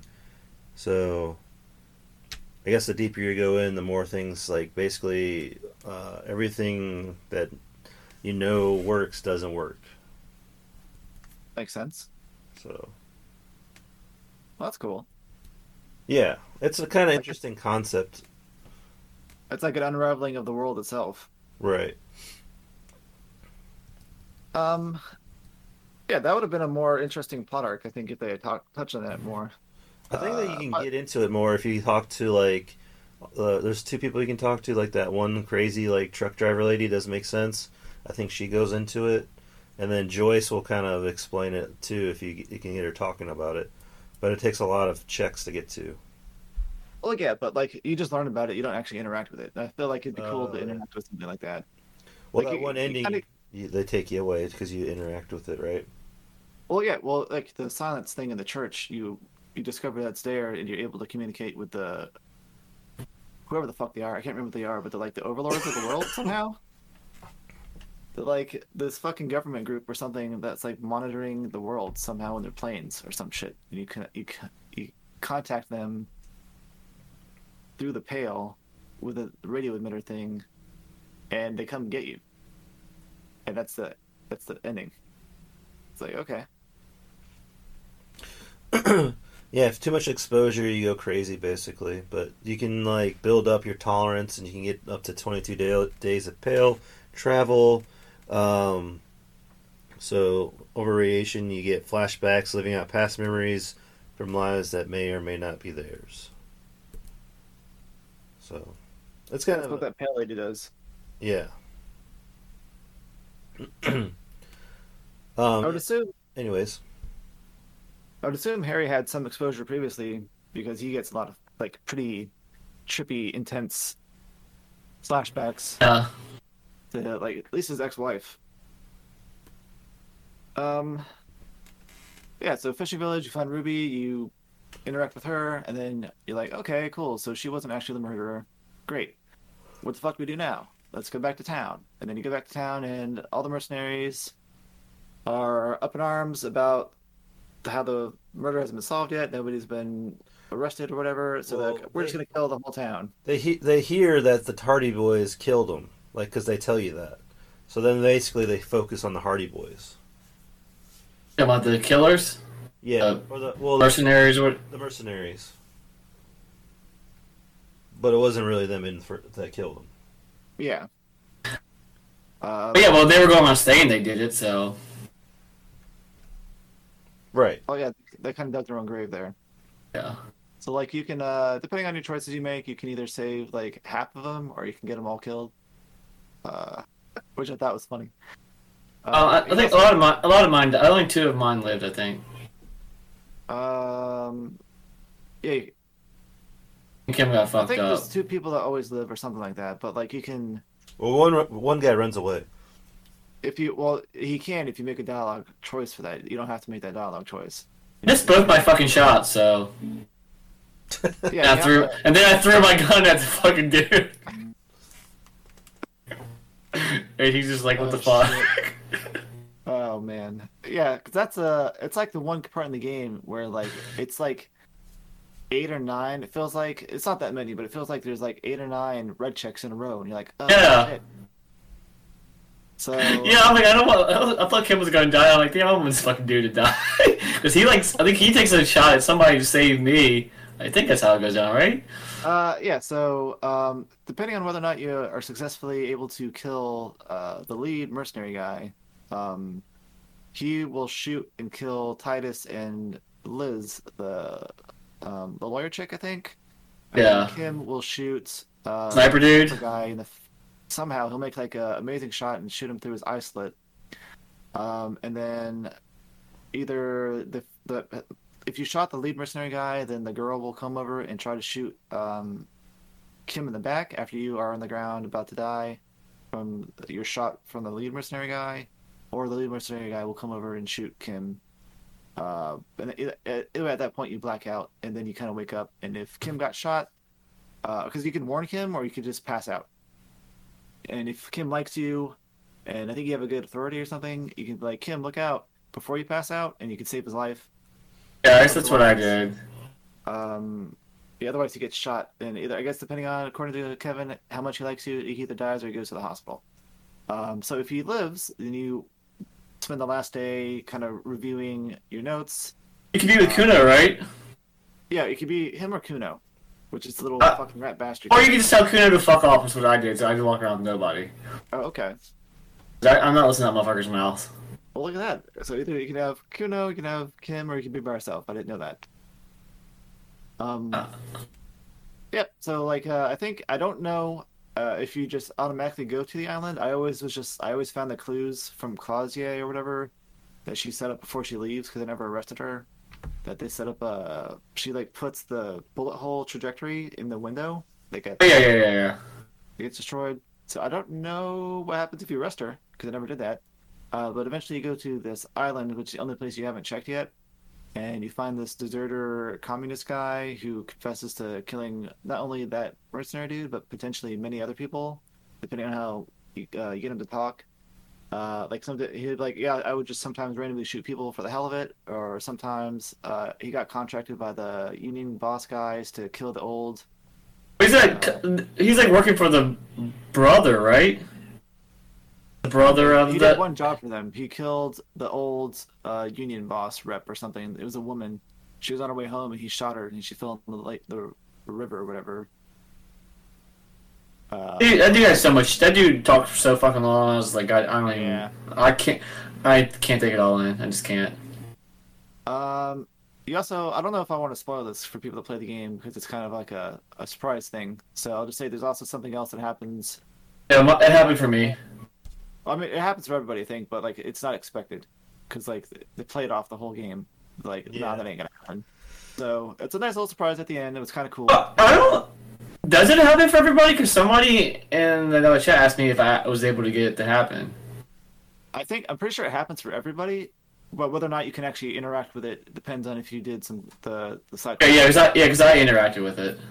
Like as I did do that quest. Yeah, if you don't do the side quest, you walk up to it and it runs away immediately. And if you have Kim, he can take a picture of it. I didn't have Kim, so I didn't get a picture of it. There's a little bit of spoilers there, but. Does that picture help you make you think you're not crazy when you try to explain this to somebody else afterwards? Yeah. Okay. I'm just like, I just look like a fucking idiot. Okay, that makes more sense.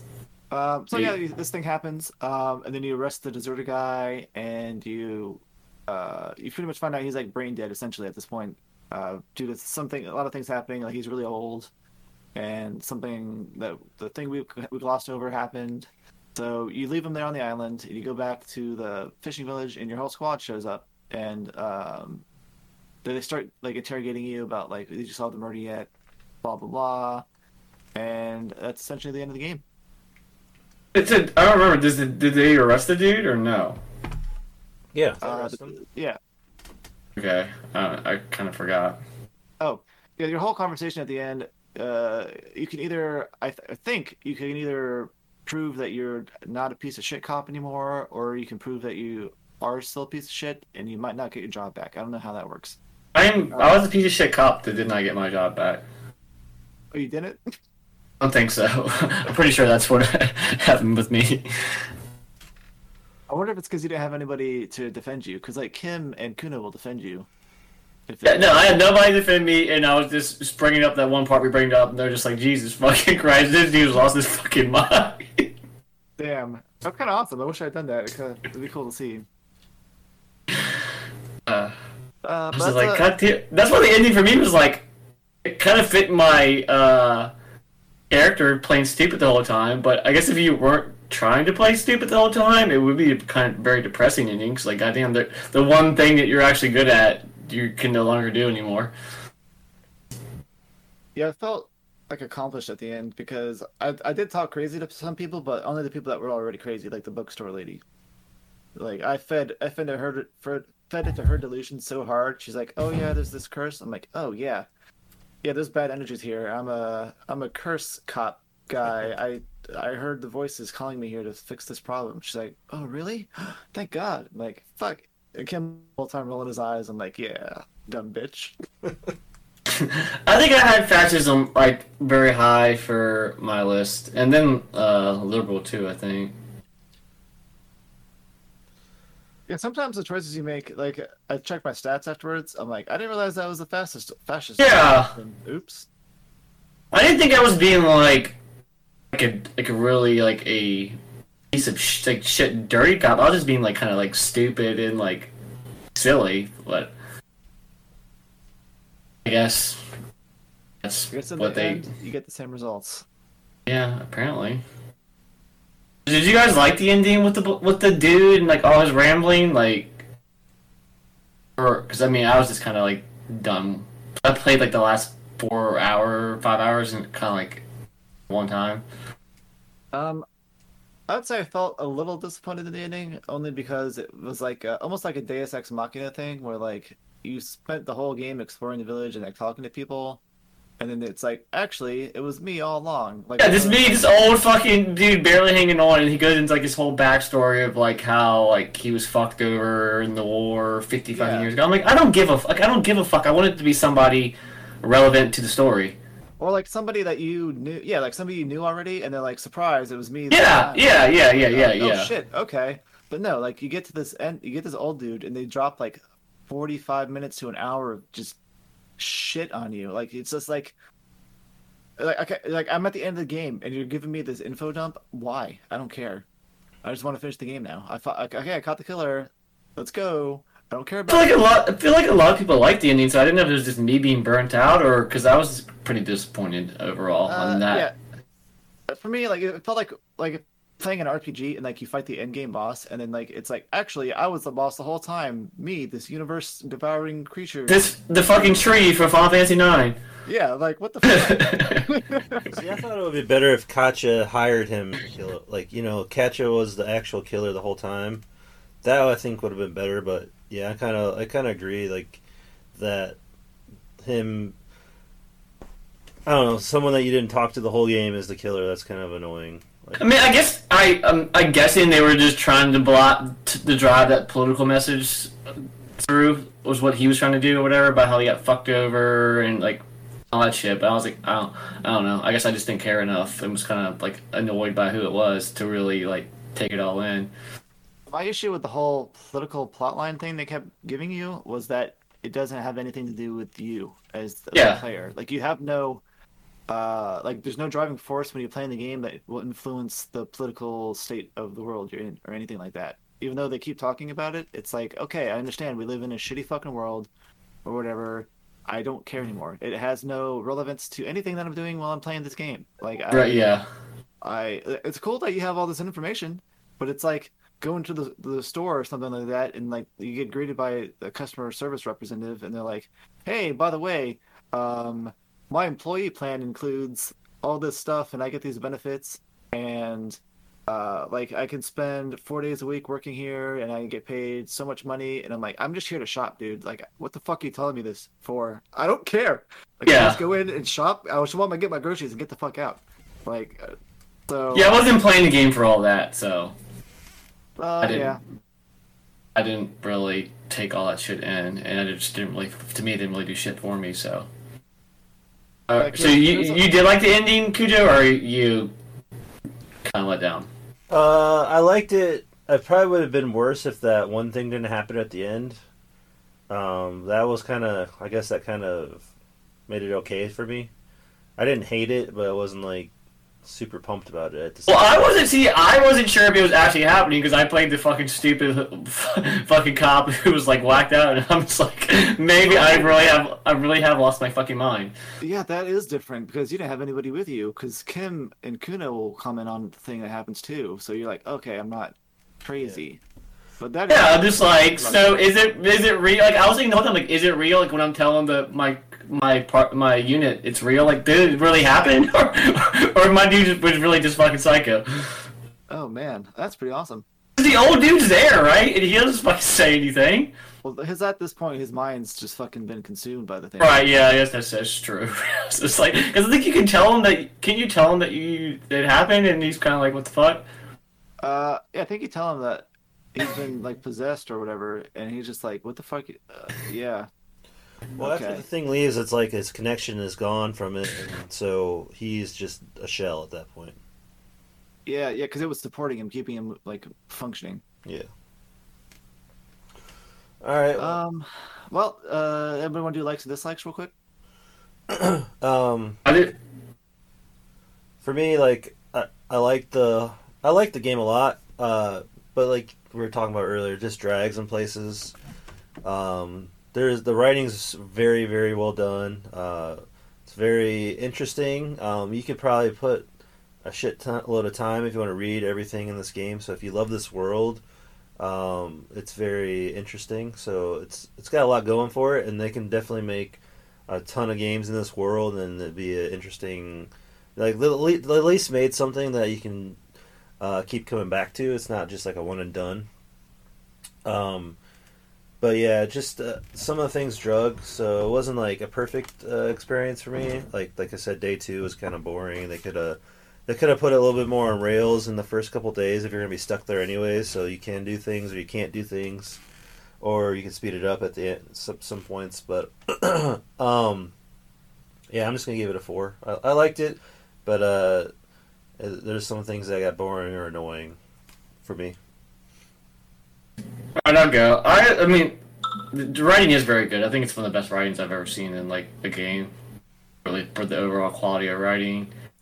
Some of I do like that. I like a lot of where the story goes, and but dislikes for day 2 just being so boring, and then the ending kind of being somewhat of a letdown because it wasn't what I wanted it to be, or it wasn't the shock that I thought it was going to be after all the fucking time put into it. I'll give it a 3.5. All right. I kind of agree with you guys. Like, everything was written really well. A lot of the side quests, like, they had a lot of variety to them. It wasn't just, like, cop shit. It was just like, oh, wow, let's talk to these dudes playing some fucking game, and I can choose to throw the game piece into the fucking river if I want to, and shit. Like, That was fucking hilarious when you do that shit. it's like, oh, shit. But that's also one of those things where like the game suffers because like I didn't intend to do that. Like the game like obscures what you're about to do almost, like kind of in like a Fallout game or like, or I guess like Mass Effect sometimes too. Like you have like the different option choices and you click one and it says like agree, but then like you go in and you're like, you're a cunt. Like, whoa, I didn't want to say that. Like, hold up, let me take a step back. So like for this one, they're like, yeah, just join the game. You're like, okay, and you pick up a ball. Like the NPCs like just act normal. Like they give you the ball and then you chuck it in the river. It's like, oh shit, whoops. Yes. So I did like how all the like the little mini quests you could get like had a bunch of different like nuances to them and depth, and you could get like drastically different results depending on your stats and the choices you make in the dialogue. The main mission I thought was decently well done. I thought it was a bit weird that you could just leave the body hanging the entire time, really, if you wanted to. Like, seems like really bad police work, but I don't understand the. Yeah, I was kind of shocked by that too. And I'm like, what the fuck? Like, I feel like it made me feel weird. Like, I guess living in a world where the police force is such an oppressive presence that you're a cop and these people are just kind of like, yeah, go, okay.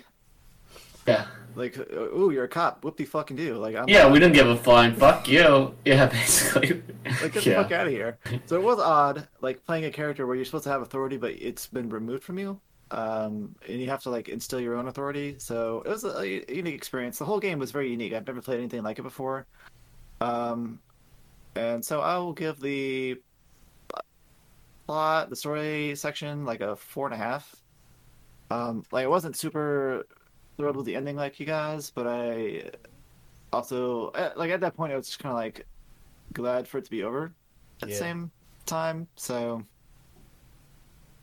that is what it is. Did you guys want to touch on like any of the side quests or characters that you liked before we follow our own story? The main side quest I liked, and it's the song choice I picked was when you turn the church into a nightclub, and then you find out about the little piece of the little 2mm hole of pale, and which is kind of causing all the problems in the whole town in the first place. So that thing in the church? Yeah. Oh, I didn't know. I mean, I talked to that thing, I think, but I don't think I must not have done what you're supposed to do. Yeah, so if you do everything, you find out that the reason all the businesses fail and all the other things that happen in Revachol that like are bad are because this little like. So that's all that shit you were talking about earlier. Yeah, this little piece of pale is in the church, and it's causing all the stuff to happen pretty much. Okay, no, I wasn't. But it all ties together so that like basically all the side not all of them, but a lot of them kind of tie into it. So I thought that was kind of well done. So I really like that side quest. Did you get to go on a date with the girl at the seaside village? Like, I was never hasn't good enough stats. My first playthrough I couldn't because I didn't have enough roll, but my second I did, and it was kind of it was really interesting. It's not like anything happens, but she like. I think the thought that happens is like, yeah, if you could sober up for 2 years, then you can come back and have an actual date with this person or something like that. Well, that's never gonna happen with my dude. So, I mean, I liked that same side quest. It was like my favorite one because it had actual, like, things that I was interested in, like sciencey stuff or whatever. yeah. And it's like, oh, there's like another little mystery here. Let's figure this out. Cool. Whereas all the other side quests were mainly just like talk to people. Hey, I need this item. Find the item and bring it back. Or like, hey, I need some information. Bring it back or whatever. So it's definitely more impactful because it was also like a full day side quest too. Like if you start it early, it takes a whole fucking day. It feels like to actually get through it because of all the dialogue you have to do, and like the back and forth you have to do to get the thing from the ice cooler. Well, the good thing about that side quest is you can do it at 2 a.m. and everyone's still there. You know what I mean? Oh, nice. Okay. I just hated that fucking the dude in the fucking little tent. I'm like, I'm not coming back to talk to this fucktard ever again. Hardcore. Yeah, they're so fucking disturbing to get my nerves. Did you guys like the drunk guys down there? Like, was they like working on a vehicle or something? Drunk guys. The guy that tells you tequila whatever owns that shit. They're just drunks. Oh, okay, yeah, alright, man, I'm just kind of picturing it wrong. But yeah, like, I like how they kept telling the one guy to shut the fuck up. Yeah. It like remind me of Big Lebowski, where like, shut the fuck up, Donnie.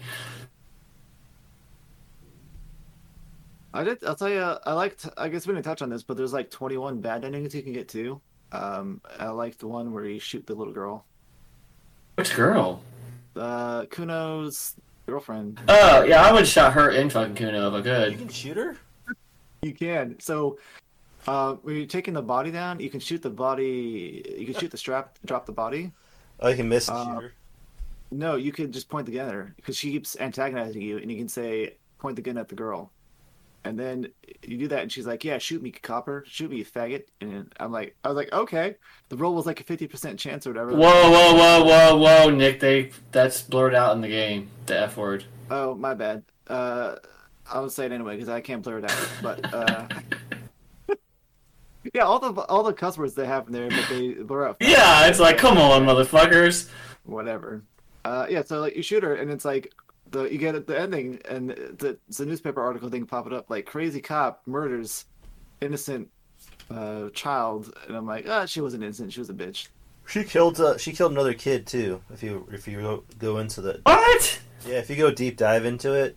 You find out the way she is because she killed another kid, and that's why she's so nasty. Like if you get in good of Kuno, he'll tell you the story. Why is Kuno such a piece of shit then? His dad's a piece of shit. His dad's an abuser and is a drug dealer. And you can find out he died in his bed, pretty much. You can kill him. So if I become a drug dealer and abusive, my son will turn out that much of a piece of shit. Yeah. Yeah, I don't want that for him. So stay straight. Yeah, we better keep moving. We got 45 minutes left. Oh shit. All right, music break 2. This is called We Are Not Checkmated. I honestly have no idea where the fuck this plays in the game. I think it sounds alright maybe. I listened like the first 20 seconds because I was in a rush. I picked the same song fuck Cujo did. So I had to like at the last minute pick this one. So I hope it's good.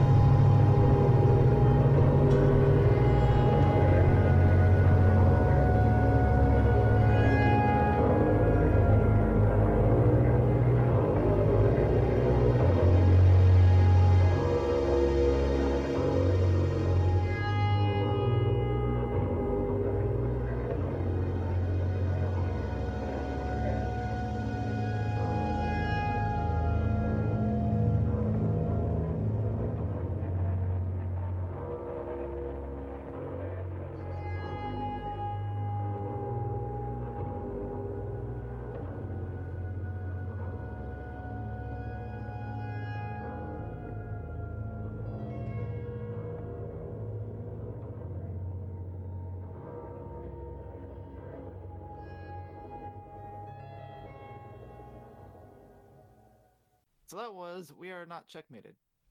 I hope it was good because I don't remember what it sounds like. I didn't listen to it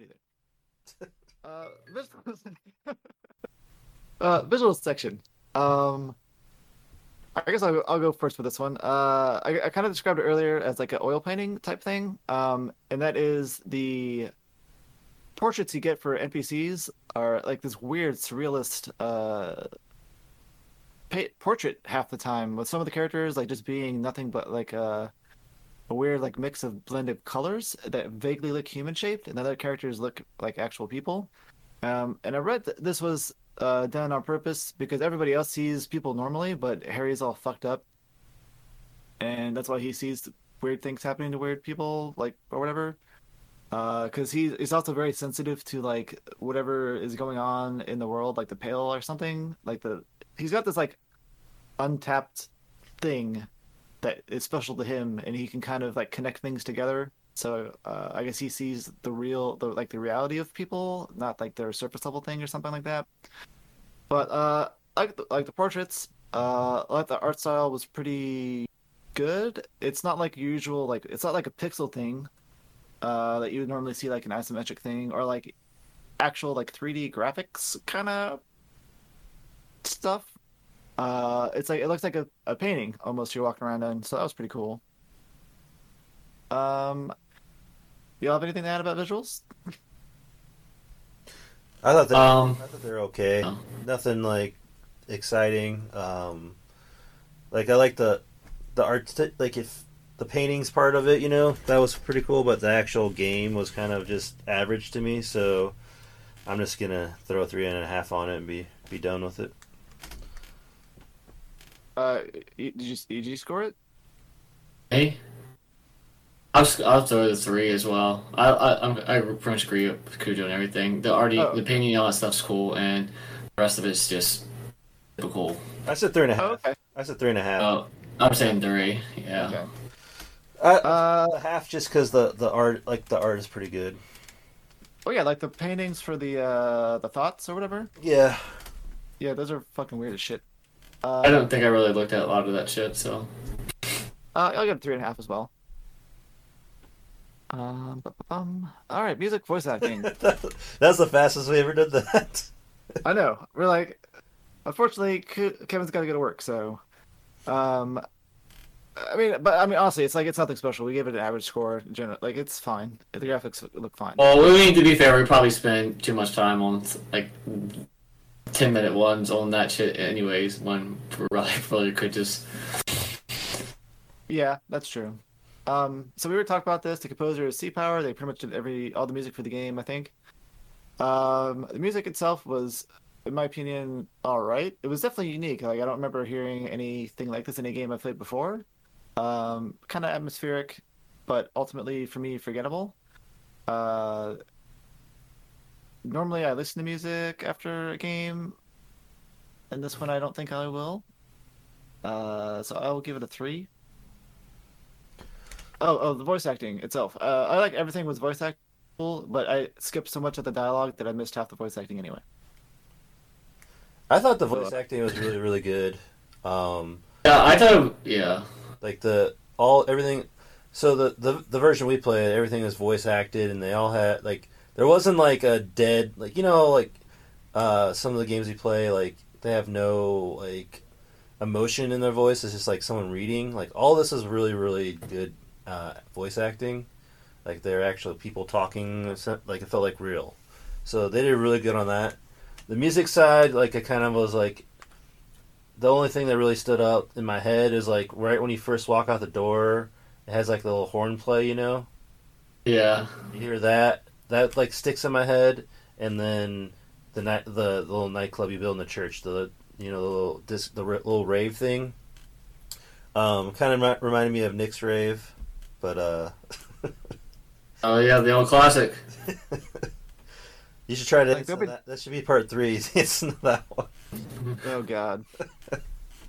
I'm out of practice then. Yeah, I mean, we watched that the other day.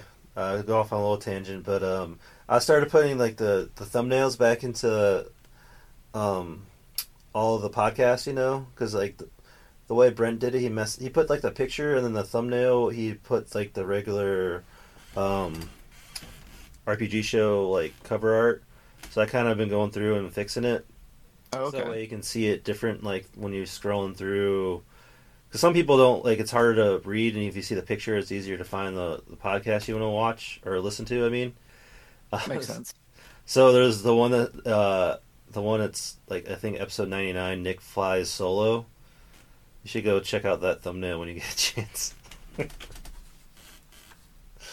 Anyways, I'm gonna give it a 3.5 for music voice acting.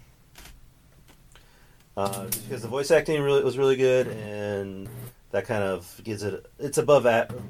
puts it a little bit above average for me. Like the music's not, like you said, it's not really memorable, but I think that's part of it because you're just walking around a lot, so I don't think they want to be too distracting when you're trying to read.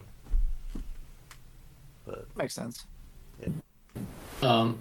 I'll go. I'm gonna give it a 3.5. I think the voice acting is really fucking good. Like I think a lot of the people sound like very unique. Like the machine head dude, I think just sounds like a fucking piece of shit, and he is kind of a piece of shit. So same with some of the other characters.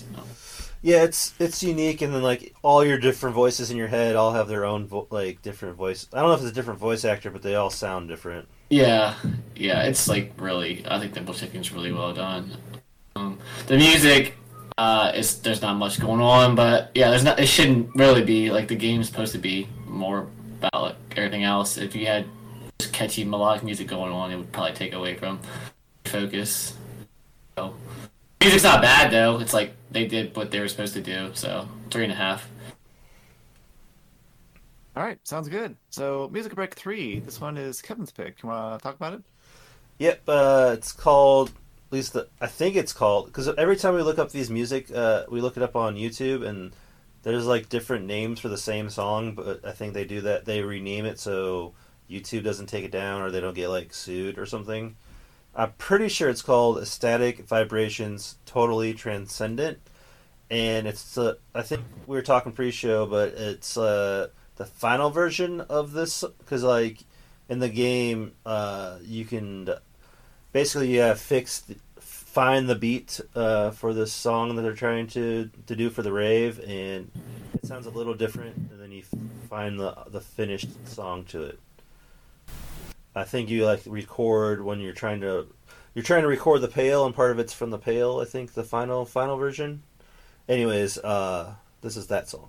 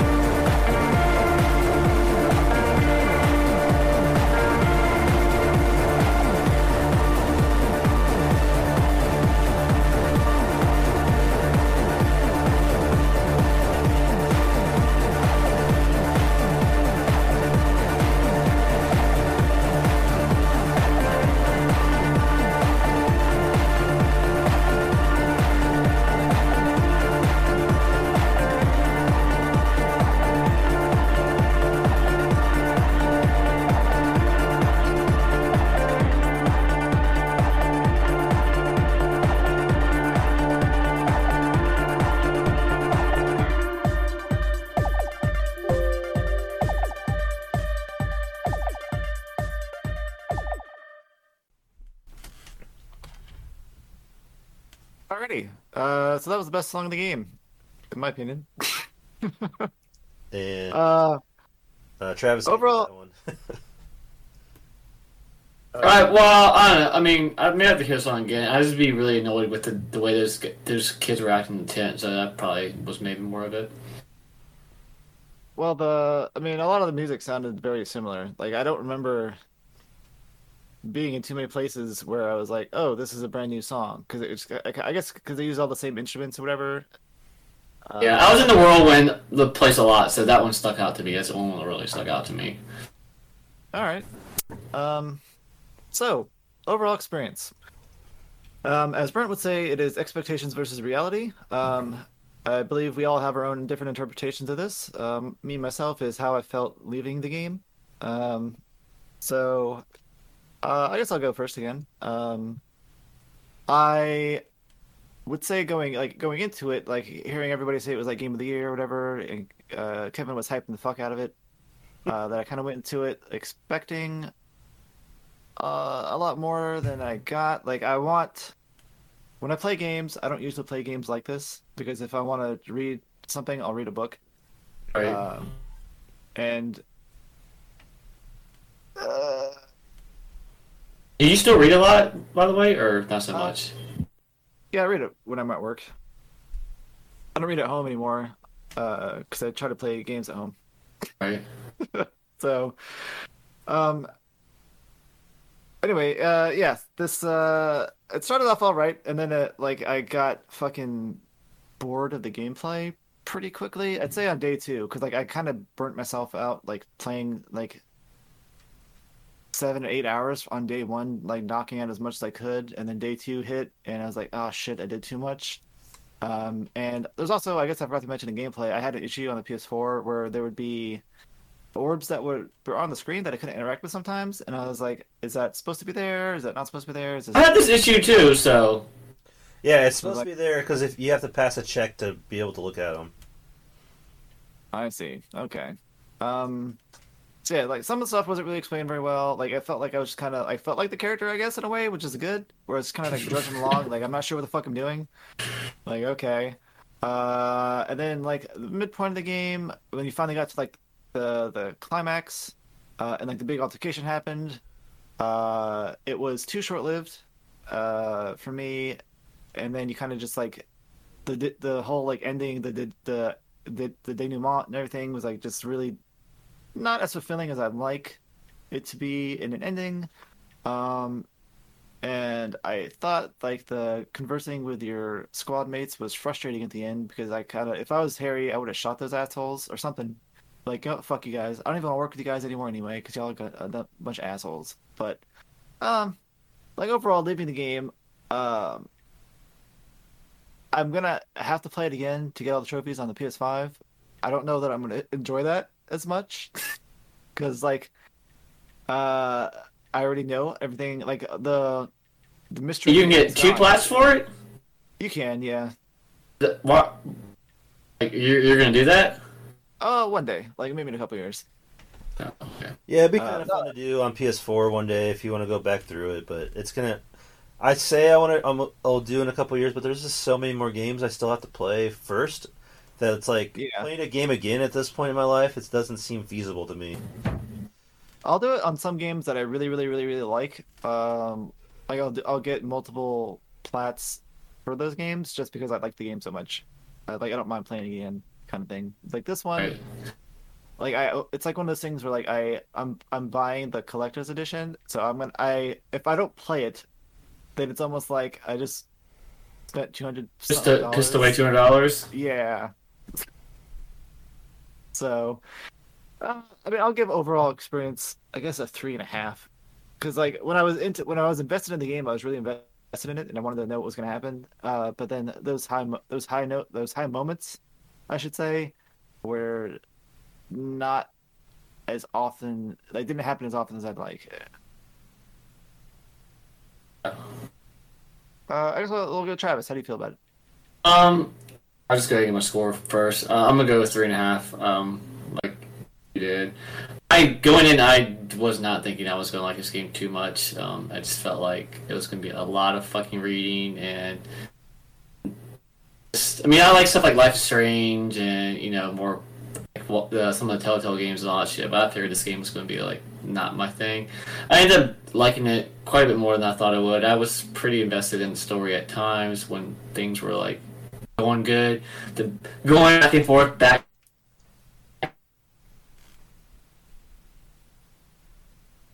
Hello? Hello? Uh-oh. I think we lost him. Oh, we lost him. All right. Well, while we wait for him to come back, do you want to, I guess, give us your overall experience? Yeah, mine. I'm trying to figure if it's a 4 and a 4. It's a 4. I want to give it a 4.5, but I think it's a 4. I really liked it, but there were some issues that. I mean, I didn't look into, like you're saying, I was hyping it, but I didn't look into anything before I played it. I kind of went blind into it, so I think that helped me not spoil myself. So there's a lot of stuff that, like, when you figure it out, it feels good to figure it out. Like when I found the bullet in the guy's head, because I was like, when they kind of lead you, a little bit sometimes, where they're like, well, you can do a more thorough examination if you freeze the body. I'm like, well, why would they tell me that unless you're supposed to? You know what I mean? Yeah. So Yeah. I'm like, okay, I'll do that. And you have to kind of go out of your way, so they make it kind of like uncomfortable to do that, to find like a freezer to put them in, and then you can go more of the examination. But I was like, nope, I'm gonna go through with it now. I'm already committed, and I do that. I'm like, oh, okay, so that gives you more ammunition. In the when you're talking to those guys, like you can like tell them right away, or you can kind of hold it, kind of hold the cards to your chest before you give up that information. Like you kind of see what they'll say, and you're like, oh, I know. Yeah. Because like if you have that information, then you go talk to the Hardy Boys, you're like, oh, I know you're fucking lying because he died because he got shot, not because he got hung. So it's like now you're like, okay, now obviously it wasn't gonna be them because that's too obvious. So I don't know. I like to think about, like, it made me think about things, and I like the thoughts it gave me, so I definitely had a good time with it. It did drag at times. It got boring, or it got too much dialogue, or like they give you too much about the world before you care about the world. Yeah. If that makes sense. You're like, oh, you're telling me all about Revachol and the history, and I'm like, I don't care about it yet. Like, you gotta make me care about the character before I can care about the world he's in. Yeah. So I feel like they might have, if they would have kind of organized that a little better, I think I would have had a better experience with that. But it's like, yeah, the first like half hour, like explaining how this worked and this worked, I'm like, I don't even know what's going on. I don't know, why do I care about the world? I don't even know who I am right now. So I think if they could have focused more on the player, like the character and that kind of stuff first, and then maybe kind of spread it out a little bit better. I don't know. This is their first game, so I think that there's some bumps in the road, Yeah, but I also think that they did some pretty unique things by doing that. Like, they have characters who lie about knowing things about you that you, depending on how you've progressed through the game, you may or may not know that the character's lying or not yet. So, it's unfortunately it's just one of those things. Like, it's like, I understand why they did it. Doesn't mean like I liked it too much. Right. I agree with you on that. Yeah, it was. I guess some of it's intentional, but I think for them, it made sense. But I think they gotta look at everyone else when they're trying to sell something. Like, how does it affect the majority of people? I guess. Yeah. Well, I guess it's got to be pretty difficult when like you are the dev and you know everything already. True. Yeah, you almost gotta like play it off someone that doesn't know and see how they react. So I don't know if Travis, you back? It looks like he's muted Okay. and silent. Oh, he was. But I don't know. I guess he already gave a score for overall, so we'll just keep moving on. And if he shows up, then he shows up, I guess. Unfortunately, at least we're at the end, not like the very beginning. This happened. Okay, so replayability / extra content. You want to go first on this one? Yeah, I mean, obviously, I think it's very replayable because you could be a totally different person. How much you want to do that? I mean, you know how the story. Like, I did replay it obviously to get the platinum. I guess it's not obvious, but I did do it to get the platinum. And while it is, you don't care as much your second playthrough. You know what I mean? Like, you're almost like, I'm just doing this to get the trophy. Like, it's not as I already know who's the killer and how it all plays out. It doesn't really play out different. You just kind of act different, you know. Yeah, like everything's the same. So Like storyline wise, you just some characters are maybe like have a slight interaction with you that's slightly different. And then like I think the big thing would be playing the game on like you did heavy intelligence playthrough, and then maybe playing a heavy like motorics playthrough or whatever, or a heavy psych playthrough, and seeing how the passive change the conversations. yeah, the conversations will change a little bit, but I don't know if it's enough to go through the game again. Like, you want to play this game again because you like to you want to enjoy the story. That's just not how I am. So I'm gonna just give it a 2.5. Okay. Yeah, I'm kind of there with you on that. Like the replayability is there in like in the way that you can replay like a dungeon crawler and just like instead of playing like a warrior, you play a magician or whatever. And it's like, okay, the game's still like the same. You're still doing the same things. It's just how you do them is slightly different. Um, so for me, like it's a murder mystery game, so like they can only do so much with that. Yeah, Like there's a reason why like a lot of those murder mystery books are like bestsellers, but like they are also like a bargain bin at like thrift stores and shit. Like you can find nothing but murder mysteries because like once you've read it once, you can't read it again. It's like you already know what's gonna happen. It's not enjoyable anymore. Um, and now maybe people who like the world enough would jump back in and like play it completely again and again and again. For some reason, I can't see myself ever doing that. Like I think when I go for the game on the PS5 for Plat, just gonna skip through as much as I can yeah. because I already know what's hard, 'cause happening. to get all So those trophies, you have to like do all the side quests and stuff. yeah, I know, but I don't have to sit there and read all the shit for the Oh, most yeah, part. yeah. That's true. So it'll be probably half as long to get through that time. Um, and I don't really think there's any extra content. Like we have the extra content in this version already. I guess somebody that had played the original version and to going into the final cut would have those extra things to do. Maybe some quality of life Or improvements. maybe there'll be a DLC event one day. I don't know. Uh, I guess it's possible. There are like maybe like yeah, like revisiting one of his past cases or something like that. Yeah, Uh, that'd be fun.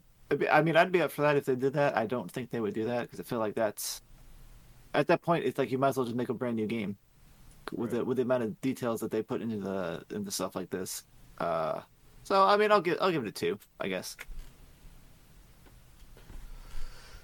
Uh, Uh, I don't think Travis is having technical issues. He said it a 3.5. I would really want to know how he got to that, but yeah, uh, especially because he only played it once. right. Well, maybe that's why our score is so low because we already played it again once. So we're like, replayability is definitely not there. Oh yeah, we have the proof positive for that. Yeah. Oh shit. Um. Okay, he picked the. I guess it's it because he's not coming back. All right.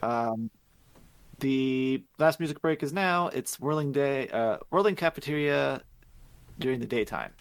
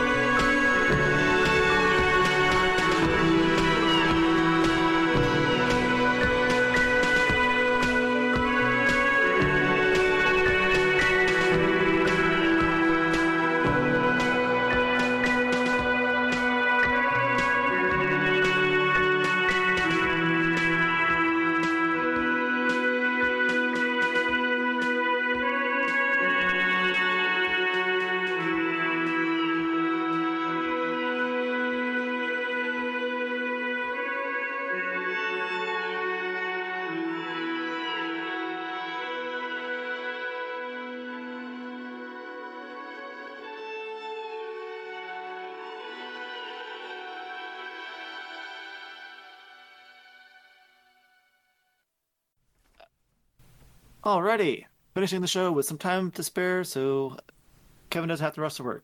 Awesome. Um, thanks for listening, everybody. I know we kind of rushed through this episode a lot, so if that negatively impacts your experience, I apologize. Well, we only rushed the stuff that we. Yeah, that can be rushed. Like it doesn't matter. Yeah, we left the meaty parts that we normally talk about. Like that's fine. It's just sometimes when we start talking in the beginning of the show, it's like an hour. Yeah, I know a lot of people like that, and that's fine. But this time we just couldn't do it. It's so hard for us all to get together. Like we did this at 8 a.m. in the morning. That's the only time we could all get together at the same time. well, that's y'all's time. It's 5 a.m. for me, so. Well, yeah. So even for you, it's harder.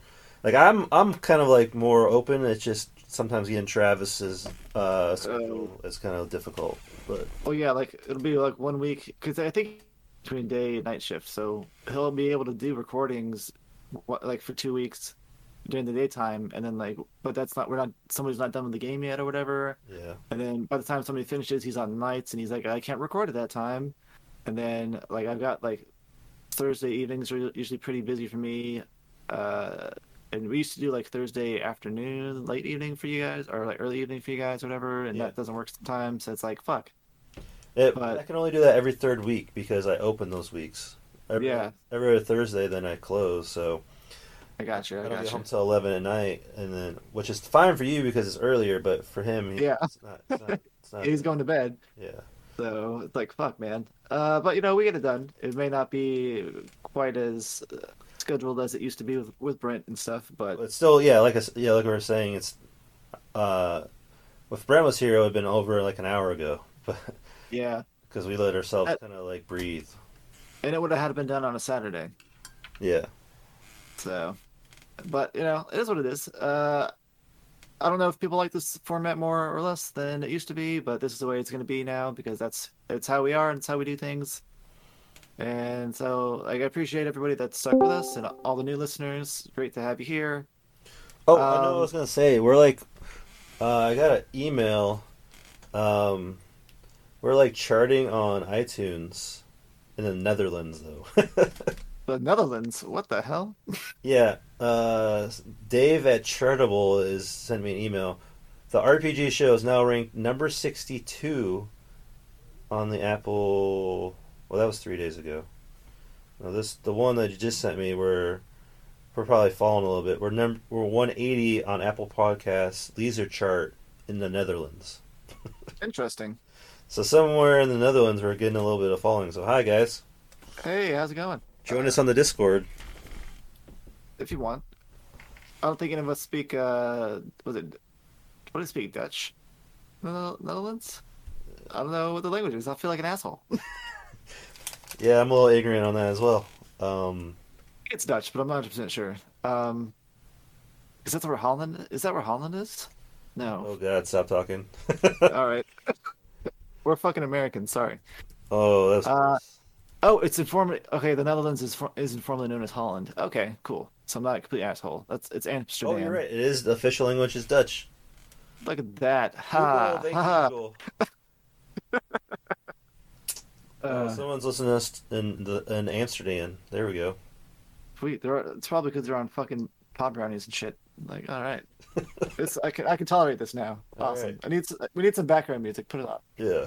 Background noise. So I'm not gonna fuck this up this time. The next game we're doing is Tales of Arise, not some shit that I'm picking or whatever the fuck I said last time. So, I Yeah. think Travis has barely played it. I think you're almost done, and I'm about halfway through. So Well, expect that. I just beat the fifth Lord last night, so I feel like I'm maybe 2/3 of the way. I feel Okay. Okay. because I feel like there's still a lot of game left because there's still a lot of trophies I haven't popped yet. Well, I think people are saying plat time is expected around 60 hours. So I don't know how far you are or how close you are to I that. think I'm like 35. Okay. Okay. So maybe there's a lot of end game stuff you do. I don't know. Could be. There's apparently like battle arenas and shit or something. I don't know. But so look forward to that, guys. Maybe I will decide on a game by then. I mean, I guess I have to once we do the review for that. I'm still trying to figure out what my next one's gonna be. I have like so Like, many things in my head. I'm like, should I do Suikoden 4 or should we do something I really want to play? This Dungeon yeah. Encounter game just came out. Looks pretty interesting because it's the director from Final Fantasy VI. It's like the first game he's directed since then. Is it Dungeon Encounter? Yeah, it's a new Square game just came Yeah. Yeah, I saw emails about that. It looks out. pretty fucking sweet. And I've been reading some good reviews on it, so I'm like, maybe I just do that. Or I really have been trying to play the Outer Worlds for like 2 years. I'm like, do I want to do that one? This is like, Okay. I'm like, there's 3 or 4 options in my head, so Like for me, I'm also struggling because I'm looking at the last shows we've done and they've all been more modern games and I'm like the point of this show was to do games that people probably don't have access to anymore, so I should pick like a really old one. But then like I'm with you, like I'm same page as you, where I'm looking at my collection and I'm like, fuck, I really want to play that game. And that's been kind of like what I've been doing. The last couple picks I've done have been games that I've been sitting on for years, and I'm like, I'm playing this game now. We're all playing this game now. yeah. And that's been kind of hit or miss. Uh, so I don't know. I feel maybe, like you're 1 for 2, right? What's the other one? well, so it was like Exist Archive No, was not good. Natural Doctrine, that was good. and then I don't fuck that pick before that. Let's see. Let's scroll down to this.